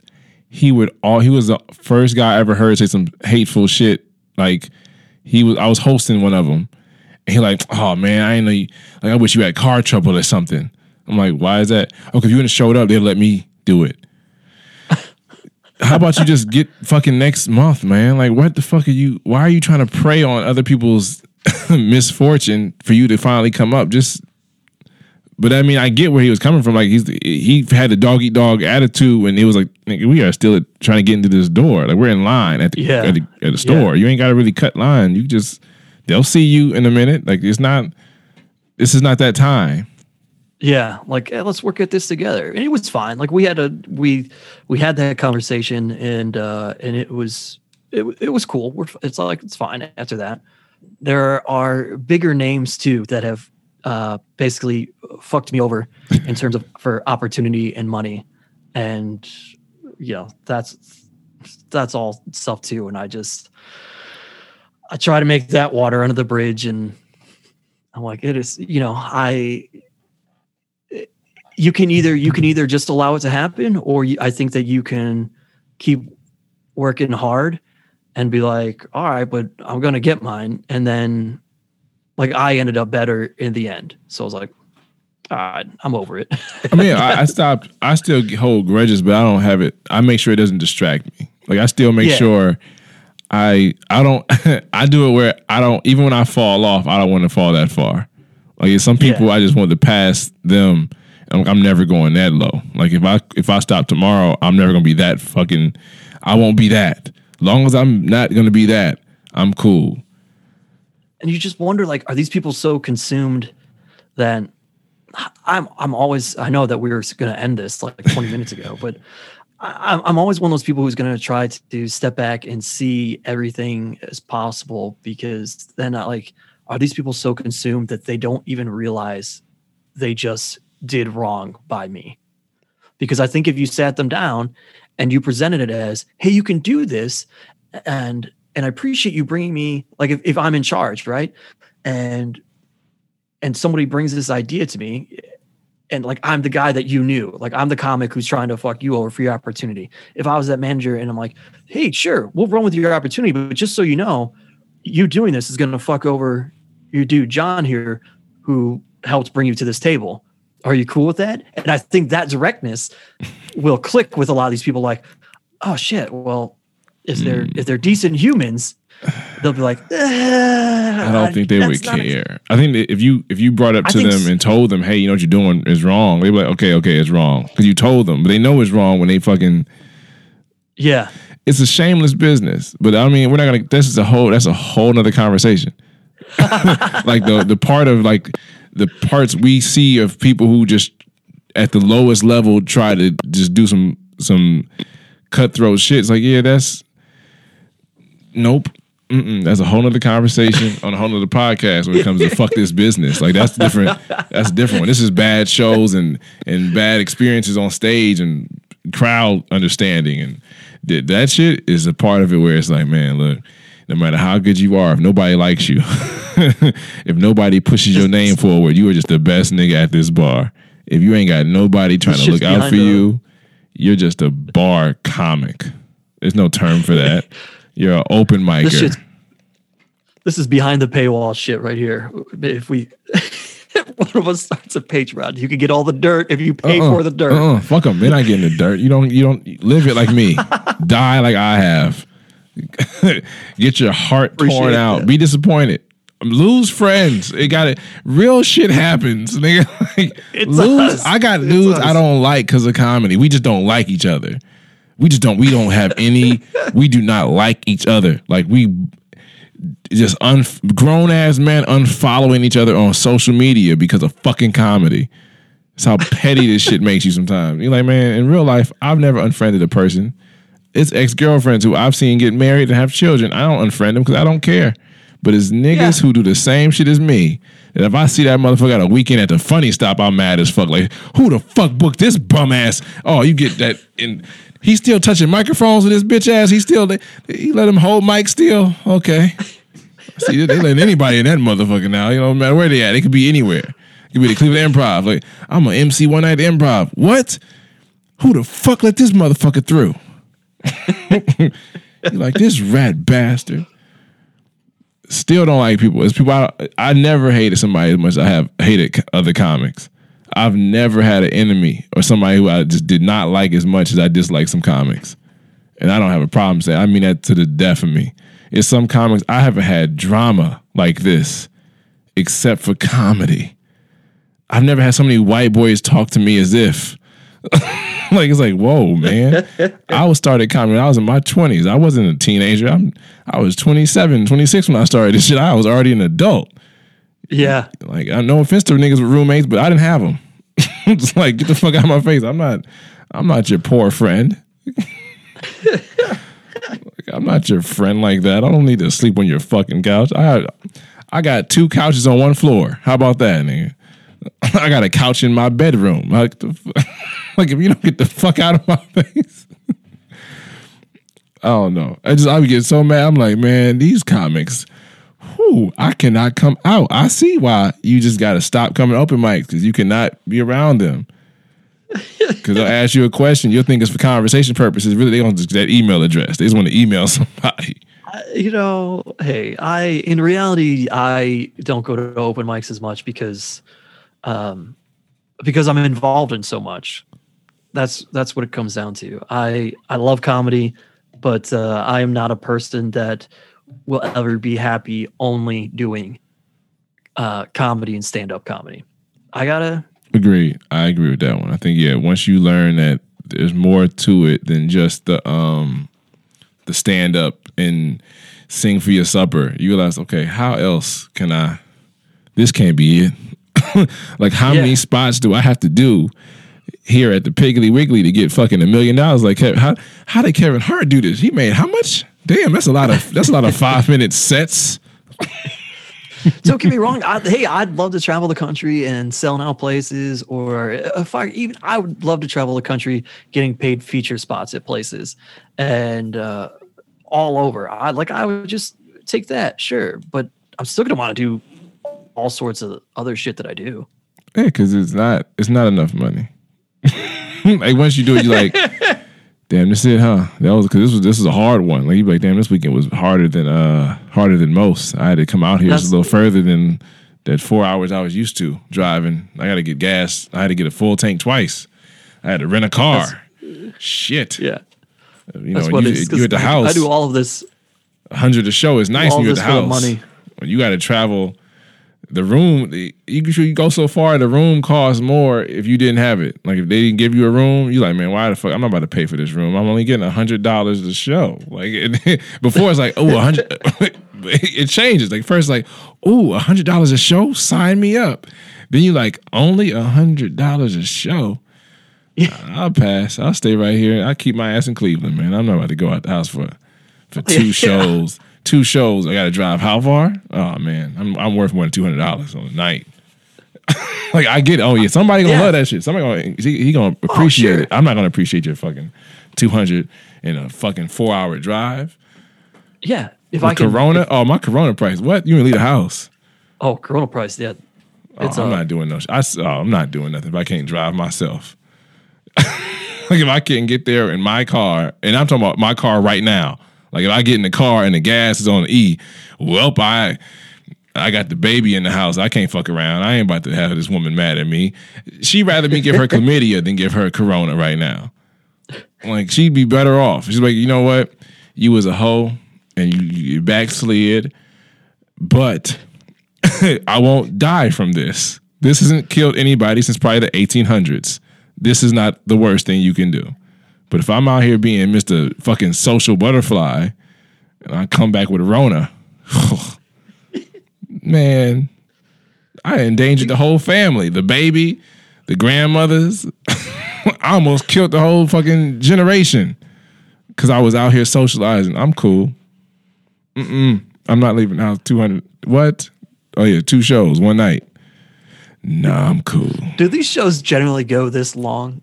Nah, I mean, we gotta talk. I'm gonna talk to you I'm gonna call you on my phone and tell you the rest because we got some shit. I remember some shit. We've been around too long. I'm like, oh yeah, you were the first person I called. I thought that was the way you do it. You call people. That's how old we are. We was calling a landline. I didn't text you or send you a Facebook message. I called the bar to leave you a message, and you got the message. Think about how fucking old somebody wrote it down. And they had the patience and the give a fuck to tell you. It wasn't this new shit where, oh yeah, I forgot. She told you when you got there, hey, a person called. I wrote it down with a fucking paper and pencil. I'm a goddamn adult. I delivered you the message. Take care of this. It would have been wonderful. Now, people will try to email the bar over your head to try and get the gig now. Like, I can host it if he don't want to host it. You mean host his show? Like, you mean the show that he started? He brought the show here. We didn't do this. He just does this. He comes here and takes care of everything. But yes, Steve Guy. Shout out your social medias. You can follow me on Twitter, and I got a TikTok, John. I got a TikTok. So both of those are the Steve Guy. My Instagram is the Guy Steve. I have a Facebook page, Steve Guy. Also, just search Happy Hour with Steve Guy anywhere. That's the big thing. It's a podcast. It also is a YouTube series, and we're on Facebook. And we have interviews with interesting people that have something to do with Cleveland in some form, whether they're from here or doing something cool in the area. And we have variety aspects with it too. Like your man John Bruton pops in from now every now and again with an angry take on something, and it's wonderful. And that's it. Follow the Cleveland Comedy Festival. Yes, Cleveland Comedy Festival all year round. That's pretty easy. CLE. Yeah, CLE Comedy Fest on everything. And it is cool because we're doing all sorts of, we got some YouTube series coming in 2021 from that, which will be cool. Aside from Happy Hour. Good shit. Is that enough to throw out? Yes. And I'm going to put it all, I'm putting it in the caption too. Oh, that's beautiful. Well, thank you for being on the show. And we're going to gossip like schoolgirls while I'm driving home.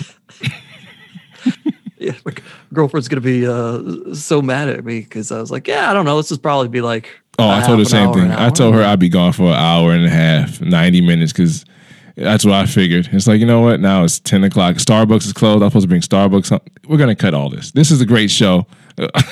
I'm going to see you.